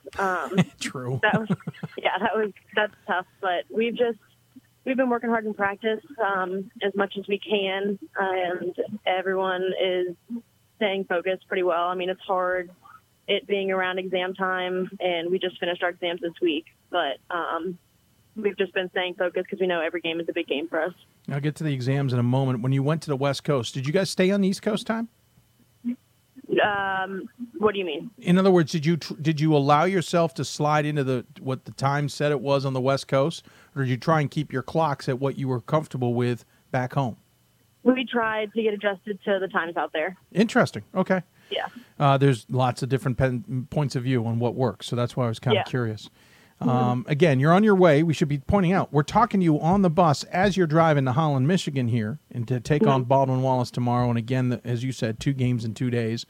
Hope or Finlandia following that. Then 4 days later, you'll fly to Miami. And by the way, I feel horrible that you're going to Miami to take on Wesleyan and Cal Lutheran before the Christmas holidays. You've at least got a chance to see a lot of different parts of the country. Are you at least accumulating some frequent flyer miles, maybe some points at hotels? Is something at least working out in your benefit here? I hope so. We're experiencing lots of different weather. We just came back from Washington. Now we're going to be in Michigan, and then we go to the sunny side in Miami. So it's true. And from literally one corner of the United States to the other, with a few stops in between. What were the expectations, though, going into this? Did you want to keep sure you held the expectation of undefeated or no losses or whatever you want to call it? Or did you expect that, this is a grueling gauntlet. We may take our lumps, like 1 or 2 here, but we got to keep going? Yeah, I definitely feel like we went into this knowing how tough our schedule is, and it not being something that we've done before. I think everyone understands that, sometimes there might be a slip-up or something may happen, but you just got to work through it. But we still kept that same mindset that, our goal is to win every game. And we've been working in practice just to make sure that we don't have the slip-ups so that we don't have to worry about that. Talking to Madison Temple here, the senior guard for the Saints of Thomas More. She averages 24 points a game to lead her team. You are the all-everything on this squad to some degree. Everyone's got their eye on you defensively, and everyone's got their eye on you offensively as well. How hard is it to know you're going to take the best that the other team's going to throw at you at any given time to add into what has been a difficult schedule? It's tough losing some of the people that we lost last year, and but we've had a lot of players step up this year, younger players and even some of our older players. And so I don't really go out there and worry too much about how they're going to play me defensively or anything, because even if I can't score or can't get to the basket maybe as easily as I'm used to, I know that my other teammates are going to be able to knock down shots, and I can still produce on the defensive end, or get some assists and get some people some baskets, set them up on offense if I can't score. So shooting 65% from the floor, by the way, is a little ridiculous. 50% from beyond the arc, though. You're going to take a lot of shots out there. 87% from the free throw line, while averaging 6.5 rebounds a game. This is for everybody else. You know this. 5.5, almost 6 assists a game, I should add, plus 4 steals a game. Is there anything, Madison, you don't do during a game? Try not to. Try to do it all. Okay. Well, that's fair. At least that's your goal. I get it. So curious, though, with that said, 24 points a game, 8, almost 7 rebounds a game, 6 assists a game, 4 steals a game. What do you think is the biggest weakness in your game? I would say turnovers sometimes, depending kind of who we're playing and how fast-paced the game is. I like to push the ball as much as I can, and me starting as point guard this year, just a different role. Sometimes I, throw too many long passes or something that might get picked off. So I try to take care of the ball. I've been trying lately to take care of the ball a little bit better. Another one would just be offensive rebounding, I think, because sometimes I like to stay back and be a safety instead of crashing the boards. Okay. So, well, we shouldn't point out that she leads the team in turnovers at 2.3, but it's okay, Madison. It's totally fine. All right, so let's go back to the educational component of this. You talked about around exams. Exams are now done, but if I understand what your schedule was in terms of exams, you were traveling and also playing games during that period of time. Most of it occurring during that run when you played between the 1st and the 8th, Whitewater, Chicago, Marietta, Whitworth, Whitman. How did you guys deal with having to prepare for exams for starters, but then also try and deal with exam schedules while you were going to be on the road? Yeah, well, this past week has been our exam week. So we missed, the week before exams, which is a lot of just reviews or just the last minute, projects, things like that. So, everyone definitely brought their homework with them when we went to Wisconsin and Chicago and Marietta, and everyone tried to stay on top of things as much as they could. We didn't really miss much class for that, which was nice. So everyone, this whole week has been, we didn't have a game since last Saturday, so that's been nice, so that we can focus on exams a little bit. A little different for you guys. How much has the school and or your professors been supportive of all this? Oh, they're extremely supportive. We get emails, as soon as we get back from tournaments and stuff, emails from teachers. Some of them I haven't even had as a teacher. Will email us just to congratulate us. They'll send an email out to the whole team. And we have some teachers that will write us little letters or just send their congratulations to us. All right, so to look ahead, by the time you're done with your game at Mary Hardin Baylor, by the way, we should mention they're going to be in Texas as well later this season, 5th and 7th against Texas Dallas and Mary Hardin Baylor, who are turning into two very good teams themselves. After that, you will have a total of probably 5 games left on your schedule. You will have about 3 weeks before you play Geneva and St. Vincent, and then you're going to have a couple of weeks before you play Miami Hamilton. And then you're going to have a few weeks before you play in the ACAA tournament. How are you may not be thinking about it, and I can appreciate that, but how are you mentally preparing for what will be the polar opposite of what you're doing now, and considering heading into what will probably be an NCAA tournament, visit, not playing a lot of basketball? Yeah. I don't know. I haven't really thought that much into it just because we're focusing right now on the big games that are until we get that deep breath that you were talking about. Yeah. But it's tough. We had my freshman year when we won the semifinal game. We had to wait 3 weeks till we played that championship game, and that was probably just the toughest thing, was just waiting, because we were also ready to get there, but at the same time it was just such a long break that we weren't used to playing and getting up and down the floor as much as we had hoped. So it definitely affected, I think, how we played in our championship game. But it's just a big mental thing, and we just gotta make sure that we're still pushing each other in practice like we did this whole part of the season. That was just the grueling part. Everyone's just gotta stay focused, I think, until we get to that NCAA tournament. It's almost going to be like preseason all over again, where it's all you see is your teammates and your teammates and some more of your teammates. I'm sure you'll be sick of your teammates by the end of it. Madison, I appreciate the time coming on and talking about what you guys have been facing and what you will face ahead. It's circumstances may be interesting. They got you guys in this spot, but you guys are certainly holding your heads high and playing incredibly great basketball in the meantime. Congratulations so far. Congratulations on getting through finals week, especially. And I appreciate you taking the time. We have a tradition on this show. We always give the guests the final word. Any final thoughts you want to share with those who may be tuning in? Nope. Everyone can tune in tomorrow when we play Baldwin Wallace and Hope. Yeah, very good. I actually have a Hope fan who wanted to make sure to say good luck to you guys, and he was being serious. He's wishing you luck.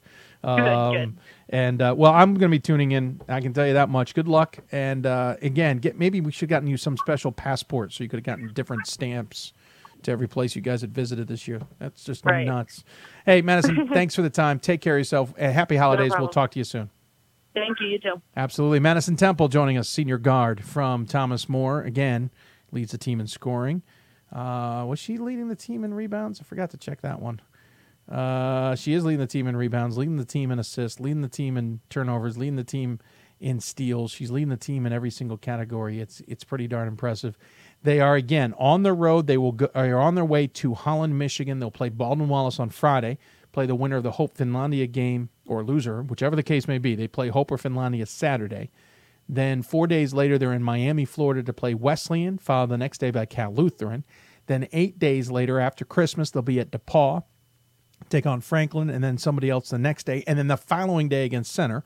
3 days later against Pikesville, and the next day against Lindsey Wilson. 2 days later in Texas against Texas Dallas, Mary Hardin Baylor. That wraps things up on January 7th, where they'll get their first extended break of the year. Absolutely crazy, and appreciate her taking the time to talk about it. I'm winded thinking about it.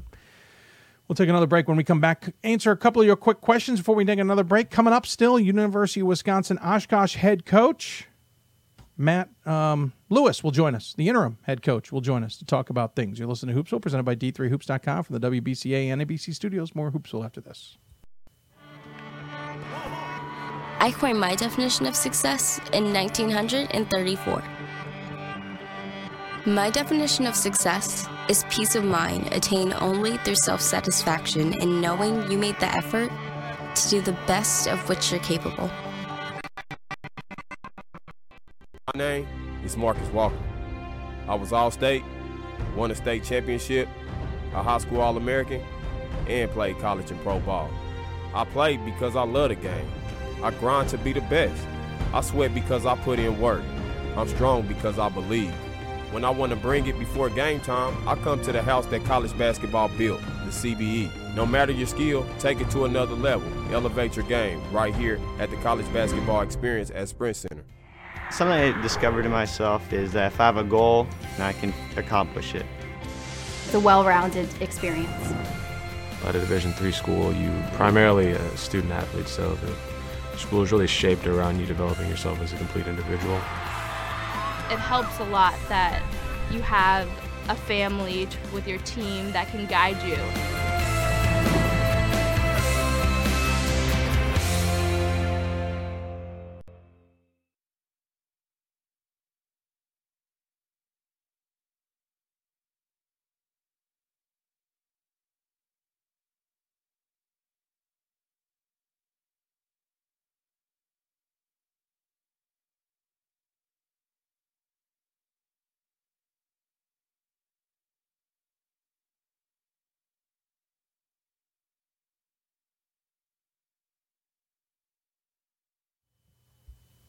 And welcome back to Hoopsville, everybody, on this Thursday evening. Quick segment here before we take another break and get Oshkosh on the show. Andrew was asking us to talk about Platteville again. Platteville's good. They're 5-3. I don't think that 5-3 is telling us the whole story, though I'm certainly a little perplexed at that 5-3. They just lost yet again, this time to Wheaton. Now, Wheaton's good. The Wheaton's got some weird losses in there, too. But Platteville lost by 22, 99-77. Platteville takes on Hope this weekend in men's basketball. It'll be fascinating to see how that works out.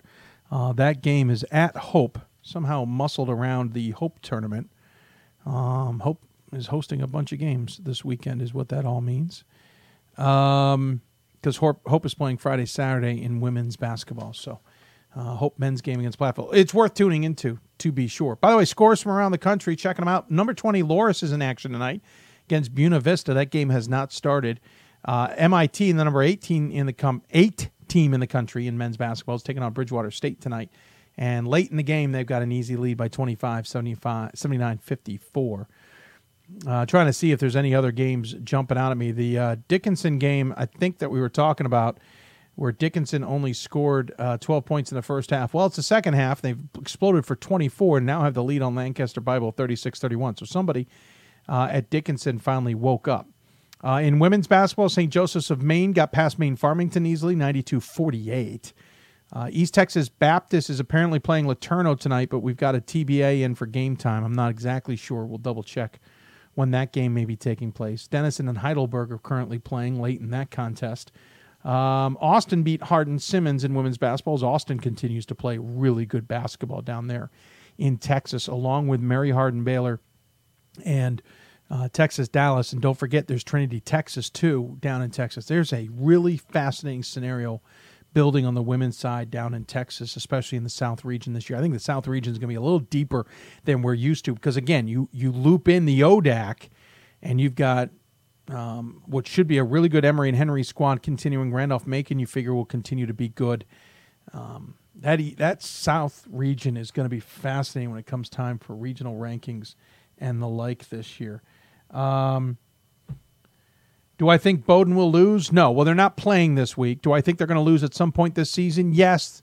They got to take on Amherst. Amherst might be ticked. Now, that game's at Bowdoin, so Bowdoin might get the advantage there. But yeah, I don't think we have an undefeated women's team. Well, Thomas More might be undefeated. Oh, that one's tough. I don't see Hope getting through the season without taking a blemish. St. Thomas, I would figure will take a loss in conference. By the way, I heard a fascinating point of reference regarding the MIAC. I've always thought I couldn't understand why the men on the MIAC side wouldn't go to what the women are doing, which is I call the ODAC model, which is this offset scheduling where you play double games, double round robins against maybe half the conference, and the other half of the conference you play single games against, and it rotates except for your rivals. And the men's side, they won't do it. They've got, about 5 games in conference or out of conference they can play. Women's side went to it, which allows them more games out of conference. Well, guess what happens next year? Probably not what you're expecting.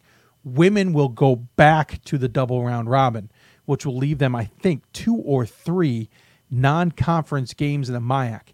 Here's why that is a major problem, in my opinion. The MIAC, especially in women's basketball, has gotten better and better and better in the last few years. They've gotten some extra teams into the tournament as a result of it, and rightly so. This will kill that. The double round robin will kill that because the SOS numbers will not be good enough to get extra bids in, especially if you take losses in conference.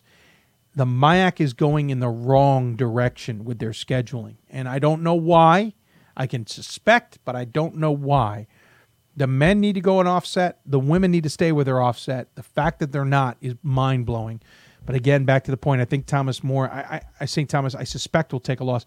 Thomas More, I think, is going to take a loss just because it's a grind at some point. And granted, I thought the loss would come against Whitman or Whitworth, primarily Whitman, because of the travel out there to play. And then I could see him getting tripped up on the way back. Now, they could lose this weekend. They could lose in DePaul. They could lose in Texas. Texas is turning into a beast of a weekend because of how good Mary Hardin-Baylor and Texas Dallas are. Maybe Thomas More doesn't lose, but I have a feeling I don't think anybody's undefeated going into the NCAA tournament on the women's side. Is Trine good? Yes, Trine is very good. They may have had a coaching change, but they're good. They're darn good. Back to the Marietta men's basketball. They're good. They're very good. Well, yeah, I mean, there's a lot of very good teams out there these days, and we've just talked about a bunch of them. On that note, take another break. When we come back, we'll talk about one of those very good teams, the Oshkosh men's basketball team, who, despite finishing runner-up, still had a coaching change in the offseason, and they're still playing well. We'll figure out what it all means in the grand scheme of things. You are listening to Hoopsville, presented by D3Hoops.com from the WBCA NABC studios. We'll be back with more after this. I did receive a non-athletic scholarship upon entering school. I got the presidential scholarship, which was huge for me. I think there's more opportunities for academic scholarships in Division III. I did receive academic scholarships. Just being involved on campus, being a leader, all those things combined kind of get me recognized. It's a great experience for me.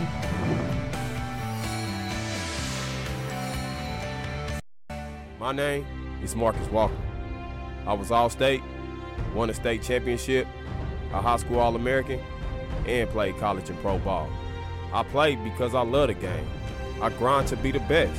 I sweat because I put in work. I'm strong because I believe.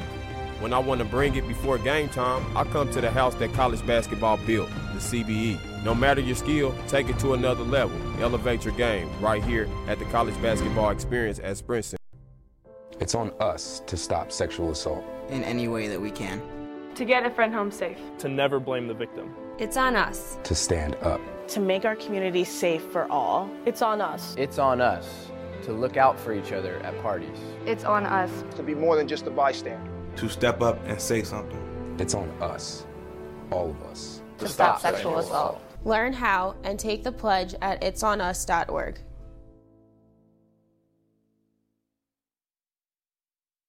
We've got more schools than Division I, more fans than Division II, and more upsets than March Madness. There's 800 programs with over 11,000 games leading to 2 national championships. And we've been covering it all for over a decade. From Eastern to Occidental, from Puget Sound to Piedmont, from Southwestern to the University of New England, and from Hope to Calvin. Nobody covers Division III basketball like we do. We're at D3Hoops.com at www.D3Hoops.com. And welcome back to Hoopsville, everybody. If you got any questions for us, tweet us at D3Hoopsville or hashtag Hoopsville. Email us hoopsville at D3Hoops.com or join us on Facebook, Facebook.com/Hoopsville. There was something else I was going to bring up in conversation that I forgot that hopefully we'll get to the end of the show. A reminder, if you got questions for us, you can tweet us at D3Hoopsville or hashtag Hoopsville. Email us hoopsville at D3Hoops.com or join us on Facebook, Facebook.com/Hoopsville. We'll keep an eye on some scores, but really nothing jumping out at us right now as to being earth-shaking. Don't forget, Sunday we'll be on the air at 7 o'clock Eastern Time as well, and we're figuring out what we're going to do with the final week of the season. If we'll have a show, it'll be on the 20th. We may do a midday one just to kind of go with the flow and get out of Dodge, as it were. Not that we're leaving anywhere, but just, take advantage of the opportunity that some of you may be on the road as well. All right, so let's talk about our next guest, and this has to do with a program that not only finished national runner-up last season, with an impressive 25-8 record. But they also ended up changing coaches in the offseason due to their head coach taking the WashU job. Went with an interim head coach and are playing pretty good basketball, and again are one of those foes that Wheaton has somehow knocked off. Joining us on the Hoopsville hotline is the interim head coach of the 6th-ranked Titans of Oshkosh. It is Matt Lewis. Coach, welcome to the show. Thanks, Dave. I appreciate you having me on tonight. Absolutely. Appreciate you taking the time. I will say this, assuming that you keep this job and the interim tag is removed, this WIAC conference is getting younger and younger in the coaching ranks, is it not? It is. It's these positions don't turn over very often. No. And I think we're getting to that time where some of them are turning over. Yes, I would agree. Certainly, that's what it seems like. Back to the point at hand. This team goes all the way to the national championship game last year. Loses in a good game. It was a thriller. We saw everybody coming back. We saw, amongst everybody else, Nebraska brought everyone back. Whitman brought everybody back. You guys brought everybody back. Springfield. We can go through the list of teams that pretty much brought everybody back. The only difference was you guys brought back not Pat Yuckham as he moved on to WashU. I'm kind of curious how that all kind of played out from your vantage point, and whether you were surprised or not. Sure. I had an inkling when that thing opened that it might be a job that he would be involved in, and he kept me in the loop as we kind of went through the process. But Pat was heavily invested here. He was not ever looking for another job or another opportunity, and so when they contacted him and he was involved in it, he did a good job of just kind of keeping me in the loop. But we just operated like this was going to go forward the way it had been going for 6 years. So eventually when he decided to go that route, there was a little, kind of 1 week or 2 week overlap there where we were trying to decide what we could do here at Oshkosh. But Pat was great. He handled it the right way and kept me in the loop. And so it made it an easier transition for me. You kind of figured you'd get the interim job. It seemed maybe a little too late to open up a full-fledged search at a state school? It is a process, no doubt. So if they had opened it up this spring, you're talking a 2.5, 3 month process in the state system, the different hoops that you have to jump through. And our athletic director, Daryl Sims, is great. And he decided that the best thing for our program, given how many guys we had coming back and the quality of those guys, that the best thing was to give me a shot at it. And it did allow us to jump right into that off season. There wasn't any hesitancy in terms of our guys, what we're going to do, how we're going to handle ourselves. So it really allowed us to have a nice continuity going into that off season. So the team's out to a pretty good start. Granted, the second game of the season, you ran into this team called Wheaton, who apparently has not gotten the memo this season. When they play top 25 teams, they like to knock them off. And they beat you guys in a thriller, 86-74. I'll even admit I kind of looked at that game and went, okay, maybe Oshkosh isn't who I thought they were. I know it was 2 games in, but I also thought maybe I didn't know who Wheaton was, let's be honest. Since then, you've won 6 straight, and you've won them in pretty dominating fashion over Edgewood, North Park, Elmhurst, Finlandia, Alma, and even Calvin. Is it hard to shake off a tough loss, and how did you guys do it? Yeah, it happens so early. Obviously, every game in Division III matters. You need to rack up as many wins as you can, but that happened on the second day of our schedule, and so we talked immediately in the locker room. That game isn't going to define what our season is this year. If we play the type of basketball that we think we can play going forward, we're not even going to remember that game at Wheaton. And they played a great game, and Francis had a tremendous night. But the last few weeks for us, it's just been recommitting to the defensive end, and we don't think we were where we were needed to be that first weekend in terms of defending. And our guys have done a great job of buying in on that end. And I think it's shown in the results of some of our games. You've got 3 seniors on this squad, which is probably the scary part because you've got so many players underneath those seniors in terms of underclassmen who will be contributing to this program for years to come. But, of course, 2 of those 3 are Ben Boots and Brett Wichkow, who are 2 of the 4 guys in double figures. But currently you're led by 2 juniors in Jack Flynn and Adam Favorite. Can you give me a sense of the dichotomy of this team, of what, the senior leadership, obviously, in guys like Boots and Wichkow, and not to, certainly dismiss Van Dyke, but also the underclassmen role with this program? Yeah, sure. To start with, just our seniors, Ben, Brett, and Alex, those guys have done a tremendous job for, seemingly years now. It feels like we have Boots on a veteran contract, and hopefully we can sign him to one. But Ben and Brett in particular have done a phenomenal job of leading our program the last few years, and we had some guys prior to them that really helped us flip the culture and get it going the right direction. And Ben and Brett, assisted by Alex, have really taken it to another level. And so we're going to miss those guys, no doubt. But the nice thing is we've got a number of young guys that are learning from Ben and Brett on a daily basis. This is how we conduct ourselves. And you mentioned, Jack and Adam, and those 2 are pretty special, but we've got a variety of underclassmen that some haven't even gotten the chance to play yet, and those guys just continue to develop. And we've got a culture now where it's not about the individual. We're just trying to get guys to buy in each and every day, and hopefully that they do. And if their time comes, they don't know when their time comes, but when it does, hopefully the younger guys are ready to go. But those upperclassmen have done a great job of leading us so far. Is there pressure to return to what you guys did last year? Is there pressure that, it's Final Four or bust to some degree? Sure. I mean, I wouldn't lie to you. There's outside voices that talk about, we're going back to the national championship, or you run into people and, you have so much back, you're going to the Final Four. So there are people that try and talk to you about that. But we talk to our guys about, climbing the mountain and getting to the top. Everybody wants to be at the top, but all the joy and the happiness is climbing up there. So we're not trying to worry about March. If we're fortunate and we get to play in March, that's great, and we'll see what happens. But we've got to enjoy each and every day. Mm-hmm. So today we're in the middle of finals week, and we just challenged our guys each day that we practice, just bring it. Let's enjoy today and get better. And tomorrow we have a chance to play. Well, let's go bring it.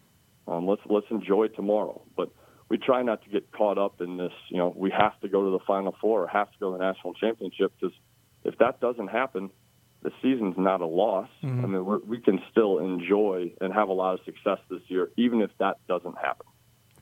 When you look at what you just talked about, the exam period, and kind of the theme we've been talking about tonight is the focus on that, the focus on the fact that this is academics, or these guys aren't back on the squad next semester, to be blunt. How do you guys balance that with the expectations of what they need to do academically? Granted, you haven't played since the 8th, so clearly taking the time to let them focus. Yep. For us, it's the academic piece is first, and that's going to be true for a majority of the people at our level. We just try and manage, is Wednesday a really busy day in finals week? Okay, maybe we don't, practice quite as long on Tuesday. For us, Thursday was really busy. Today was the busiest day for a lot of guys. So yesterday we went really short. A lot of guys are done now. Only a few guys have finals tomorrow. So today we were able to be in more of a regular routine in terms of practice. But for us, it's if you have some class obligation, an academic obligation, that is first. Go and take care of that. And what we found over the last few years is if guys are organized and doing well off the floor in the classroom, then they just excel better on the floor. If the house is out of order off the court, it's tougher to win on the floor. So let's take care of the academic piece first. Makes sense. You got 3 non-conference games before you get neck deep in the WIAC. You're at Lawrence coming up here on Saturday or tomorrow. Yep. And then you're at St. Norbert early next week, or at home against St. Norbert early next week. Take the Christmas holiday, and then you play Concordia, Wisconsin just before the new year. Then we get into conference play, and you'll start things off at home against Platteville. How important are these 3 games ahead of that conference schedule? Yeah, we got to keep getting better, and we got to keep winning games. Every game matters in the eyes of the committee. When we get to the end, it all matters the same. And so we talk about we got to win the next one on the schedule. And tomorrow, that's the biggest game of the year, as the cliche goes. And it is. It's a big game. They're 30 minutes down the road from us, and they're going to be riled up and ready to go. And so we got to show up ready to compete and play Titan basketball. But we got to continue to get better because we do know what's coming. I mean, when you get to the WIAC, you could lose any night. You could play really well on a Wednesday and think you're in a good place, and on Saturday you could get humbled pretty quick. Mm-hmm. So we gotta continue to get better, so we're in a good place come January 2nd. Speaking of the conference, what are you expecting out of the WIAC this season? You've got Platteville yourselves, you've got Stevens Point. It's Whitewater. I mean, we're not even talking about the Eau Claire, River Falls, and Stout and the rest who are going to try and make life miserable. What are you expecting out of conference play this year, and how do you rise above it? Yeah, it's just going to be a war every night, like it always is. We looked at the stats earlier this year in terms of number of guys returning, and between our the top scorers in our league, I think it's 22 out of 30 of the top scorers return, and like 8 out of 10 of the first team guys return. So everybody got older. And so big thing for us is just because we got older and we returned a lot doesn't mean we're going to have more success. We've got to go out there and earn it every single night in the WIAC. And you mentioned a lot of the teams there, and everybody is gunning to win games and see if they can make a run. Because in our league, if you can finish top 2 or 3, as we proved last year, finishing 3rd in the league, if you can do that, you're good enough to make a run. Yeah. So fair. All right, 2 questions about the team. What do you guys do really well? What do we do really well? Compete every possession. Okay. That's huge for us. We're motion, we're man-to-man on the defensive end, and we're just really big into we want to compete every single possession. We're not concerned about the score. And so if it's, if we happen to be up a few possessions, can we win the next possession we're in? And I think it goes back to kind of that leadership piece you were talking about. We've got a couple guys that are wired a certain way, and they don't let us do anything besides compete every single possession that we're in. What don't you do well? What don't we do well yet? Like most teams at our level, I'd say we struggle to guard the bounce sometimes. Not a lot of teams at Division III are blessed with incredible lateral athleticism. Okay. And so we've got to continue to get better at guarding the basketball, which is something that our guys need to continue to take pride in.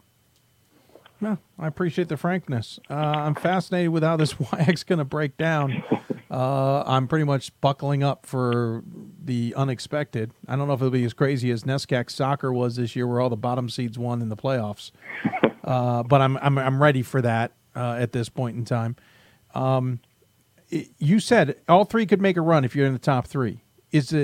But how important is the home court advantage in the conference schedule? The tournament. In the tournament, I would say it's huge. I mean, it's always the goal is to host that first round, that first weekend of the national tournament. We have not done that here, so it's definitely something that guys have wanted to do is host that first weekend. But it's also fun to go in the national tournament and play on the road that first weekend, as you get to go to a hostile environment. It is an advantage. I'm going to be honest with you. At Division III, it's a financial advantage. Yeah, true. Very good point. I don't know how many people talk about that, but the expense of traveling is a real expense for a lot of schools. And so that's just another thing that factors into it. But no doubt that's a fun thing, and it's a goal is to host that first weekend if you're lucky enough to be in. Yeah, well, there's a long way between now and then, obviously, including the entire gauntlet of what will be the conference schedule. Coach, appreciate you taking the time. Appreciate you coming on and talking about your team as frankly as you did. As we have a tradition on this show, we always leave the guests the final word. Any final thoughts you want to share with those who may be tuning in? Yeah, appreciate everything you do, Dave. I got one question for you. Oh. Is your passion bucket overflowing tonight? Oh, did someone dare you into a Dan Patrick, sir? Nope. That's what we believe in. Wow. I usually only hear that out of the Dan Patrick show. That's impressive, sir.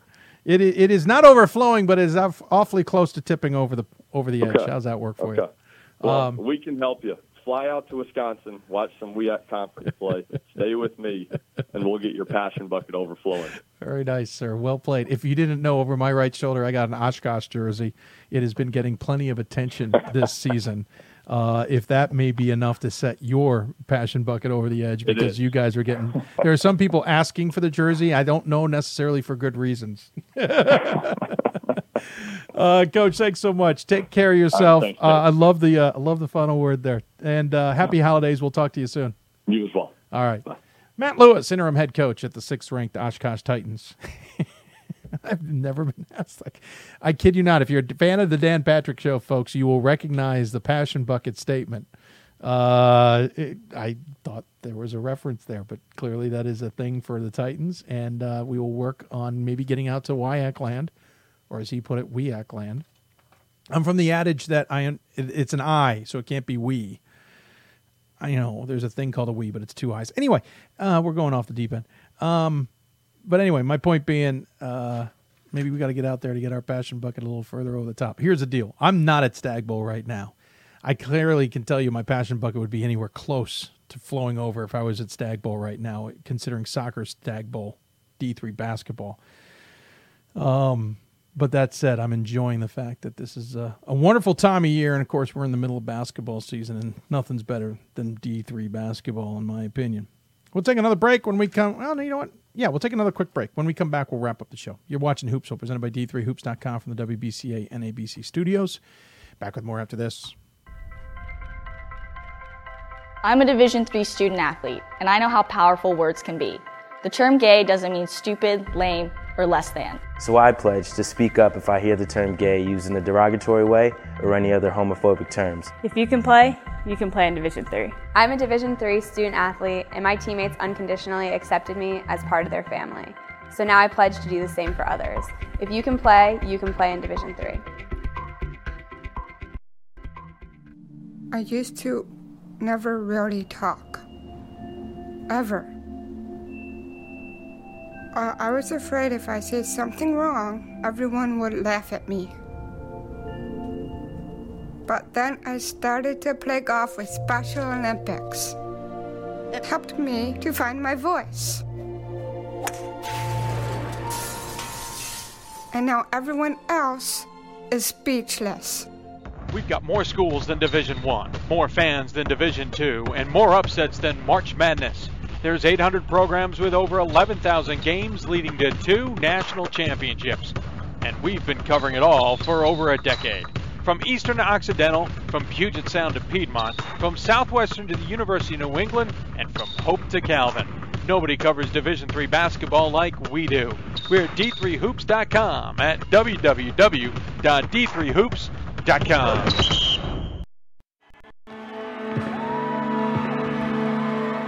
Great moments are born from great opportunity. That's what you have here tonight. That's what you've earned here tonight. This is your time. Now go out there and take it.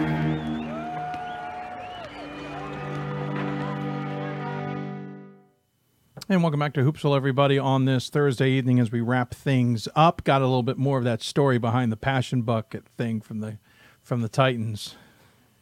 I won't ruin the whole story, but it's pretty darn good. If you got questions for us for the last, about 8 minutes that we're on the air, at D3Hoopsville or hashtag Hoopsville, email us hoopsville@d3hoops.com. Join us on Facebook, facebook.com/Hoopsville. Got a question from Andrew, who's at football. The usual crew. I'm just not there because they didn't need as much production assistance this year with the Ghilardi Trophy not taking place. But it's Pat Coleman, Frank Rossi, Keith McMillan, Adam Turr, and I'm missing one of the guys in there. Greg's out there as well at the football championships in Shenandoah, Texas. I probably get a 2-year reprieve. I suspect my duties at the Stag Bowl will return when it heads to Canton, Ohio in the year 2020. That's when I suspect I will be back to traveling for Stag Bowl at this time of year. East Texas Baptist defeated LeTourneau. We didn't know what time the game was starting, but they played, and it wasn't close. Wow. East Texas Baptist is turning into a juggernaut here, folks. They won 77-44. This is now a LeTourneau team that we know isn't tremendous, but it's just that shows that East Texas Baptist is focused. There's some darn good basketball in Texas this year. Easily could see 3 teams coming out of there. I could even see 4. Should Trinity Texas put it together. And Trinity Texas was having an off year in women's basketball by their standards, and they're still a darn good team. Jeez, what East Texas Baptist, Mary Hardin Baylor, Texas Dallas are doing is worth watching. I forgot Austin. There's Austin.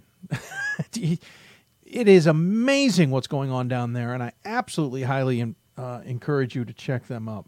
You need a Hope jersey. Well, I don't disagree, but someone's going to have to send one to me, Andrew. You look great tonight, Dave. We'll be watching Stag Bowl tomorrow night. With Miles and Jeff in New Jersey. Oh, that's right, sir. Chris, you were out on a special trip to New Jersey. I will be watching the Stag Bowl as well. This will be the first time I'm actually sitting and watching the Stag Bowl in 9 years. Usually I record on the DVR and head back home, and at some point during the week I'm getting ready for basketball.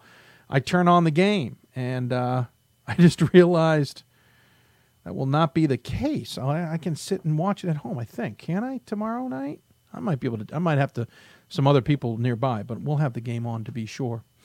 Wow, that's an interesting point of view. I just noticed our crawl has ceased to work. I have no idea why. There's no reason that shouldn't be moving across. Let's see. There we go.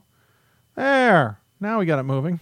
Sorry about that. Oh, now, yeah, there we go. Good call, Chris. But hey, you have fun at your shindig, sir. Andrew, back to your point about the Hope jersey. We have jerseys from John Carroll and somewhere else that we haven't hung up yet. We need to hang them up, and we will take whatever jerseys we have. We have jerseys from Brockport, Ramapo, Greensboro, which is buried right now, or Greensville, I should say, which is buried right now. We got to fix that.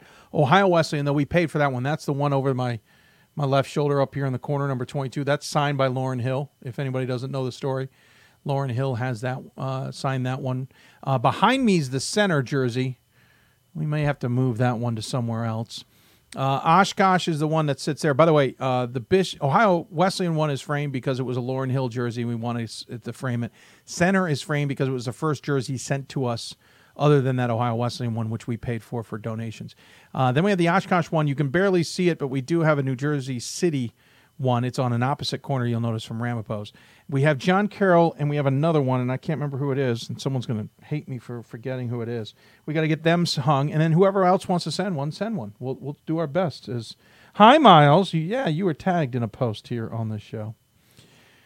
I was looking at men's basketball scores. MIT ended up winning by 20 over Bridgewater. No surprise there. Loris is going to tip off here in a few minutes against Buena Vista. That's worth watching. Remember, Buena Vista under a new head coach. Remember, their head coach left. Van Haften. Not Van Haften. That's Calvin's coach. I apologize.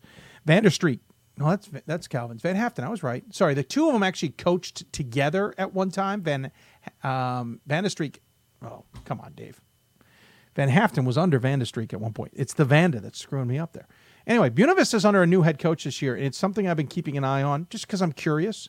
3-5 start in the season. They've lost to start the season against a non-Division III, beat Bethany Lutheran, Gustavus Adolphus and Co. lost to Stevens Point by 15, lost to Elmhurst by 5. It's going to be a rough season, I think, under Todd Lawrenson.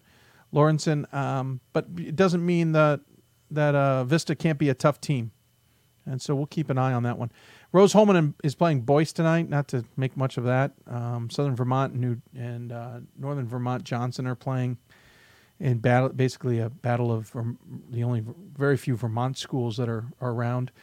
There's really not a lot of else going on in men's basketball tonight. I'm trying to see. St. Joseph's Maine also beat Maine Farmington in women's basketball tonight. Oh, we didn't mention this, but it's a little hint. Maybe it did mention a couple shows ago. It's a little bit of a blur. SUNY Delhi has announced it's moving to the NAC starting next season.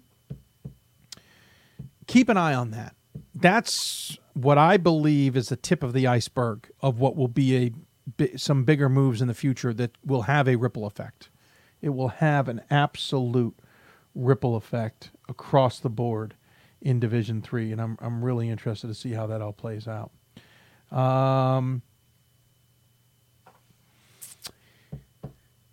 Another Top 25 comes out on Monday. We'll talk more about that on Sunday's show. I don't see a lot of movement, but there's a handful of games in here that we got to keep an eye on. I mean, St. Thomas is playing Trinity, Texas. We mentioned coming up here. Trinity, Texas is getting votes. St. Thomas is playing them coming up on Sunday.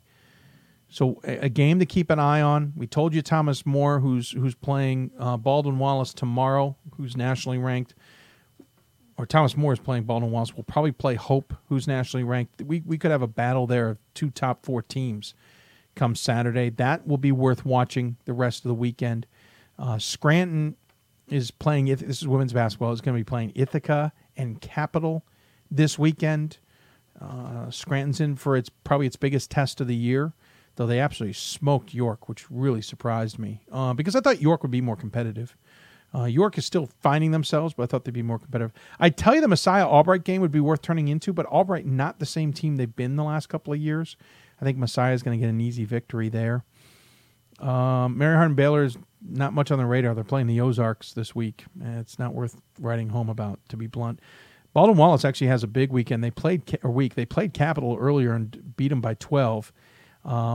They have Thomas More, as we mentioned, and then if things are right, they've got Hope, or they got Finlandia. Somebody's going to have to play Finlandia besides Hope. I find it interesting. Hope was smart. They pitted Baldwin Wallace and Thomas More against each other.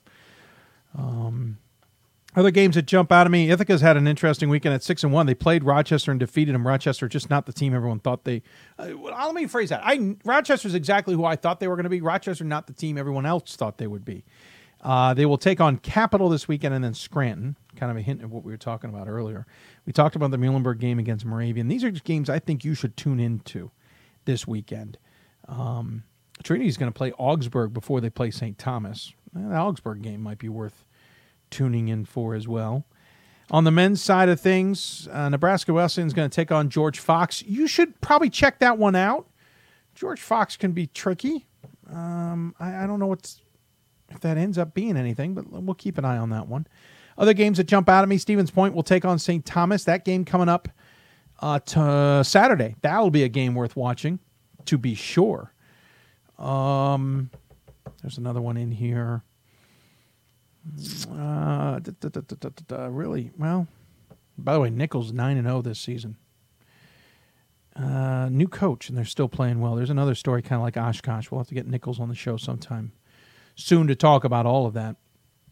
Christopher Newport's going to play Virginia Wesleyan. I'm going to have an eye on that one because I think Virginia Wesleyan, they aren't tremendous this year, but they've been buggers, and I think they can give Christopher Newport a game. Other games that are taking place, by the way, Amherst beat Springfield. Springfield's in a little bit of trouble. The injury to Ross has really kind of caused problems, and I think Springfield's going to have to figure out how to right the ship at some point to position themselves should they not win the conference. We talked about that last week. Lynchburg is playing McDaniel on Saturday in men's basketball, Sunday in men's basketball. That might be an interesting game. Wheaton beat Platteville. Now they'll take on North Central. That game you should circle. That game will be good. Oswego's taking on St. Lawrence. That'll be worth watching, I think. WPI will take on Husson. It may not be a big game, but WPI is trying to stay undefeated. Husson could give them a game for it. Platteville and Hope is definitely worth watching this weekend in men's basketball. New Jersey City and TCNJ is going to be worth watching on Saturday for sure. So there you go. Those are kind of what I'm looking at in men's and women's basketball this season, and that draws us to a close on the show. Yes, Andrew, I will see you on Sunday. We'll be on the air 7 o'clock Eastern time. Already got a couple of guest ideas on the women's side. Got to get a couple more on the men's side, and we will be good to go. We'll probably see if we can get Bob and Ryan on the show to go through our early season thoughts before we take a break. So that's what we'll plan on doing. If you got guest ideas or thoughts or whatever you want, email them, hoopsville@d3hoops.com. You can always join us on Twitter at D3Hoopsville and hashtag Hoopsville as well. And, of course, you can follow us on Instagram to find out who we have guests on shows, too, at D3Hoopsville and hashtag Hoopsville there as well. Want to thank Charles Katsiafikis from Pomona Pizza for coming on the show, Ron Rohn from Muhlenberg, Madison Temple from Thomas More, and Matt Lewis from Oshkosh. And, of course, all the sports information directors who helped us out with those guests as well. Mike from Muhlenberg, for example. Corey from Thomas More. I was about to call him St. Thomas, from Thomas More. And others. I want to thank them for their time. And, of course, those are the SIDs who tuned in as well. Thank you for your time. If you got questions, you know how to get a hold of us. Thanks to our guest for coming on, Keenan, by the way, from Oshkosh. I want to thank him as well. We're going to take a break. Back on the air Sunday. We'll then give you an update on what Thursday's show looks like. We're going to double check how many games are really taking place next week. See if Thursday's show makes any sense. Just as we always double check. In the meantime, enjoy the Stag Bowl. Root on Division III if you can. The game is at 7 o'clock Eastern Time on ESPNU. And of course, you can tune in the game there. Tune in the audio broadcast. Sync them if you can. And listen to Pat Coleman, Keith McMillan, and the boys call the game.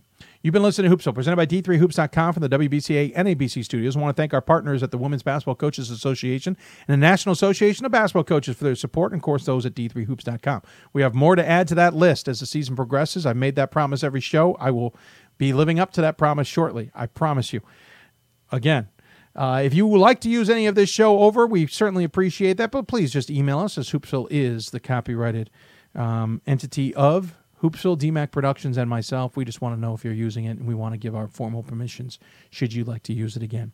Thanks, everybody, for tuning in. Appreciate it. Fun show. We'll see you back here Sunday night, 7 o'clock Eastern. Good night, everybody.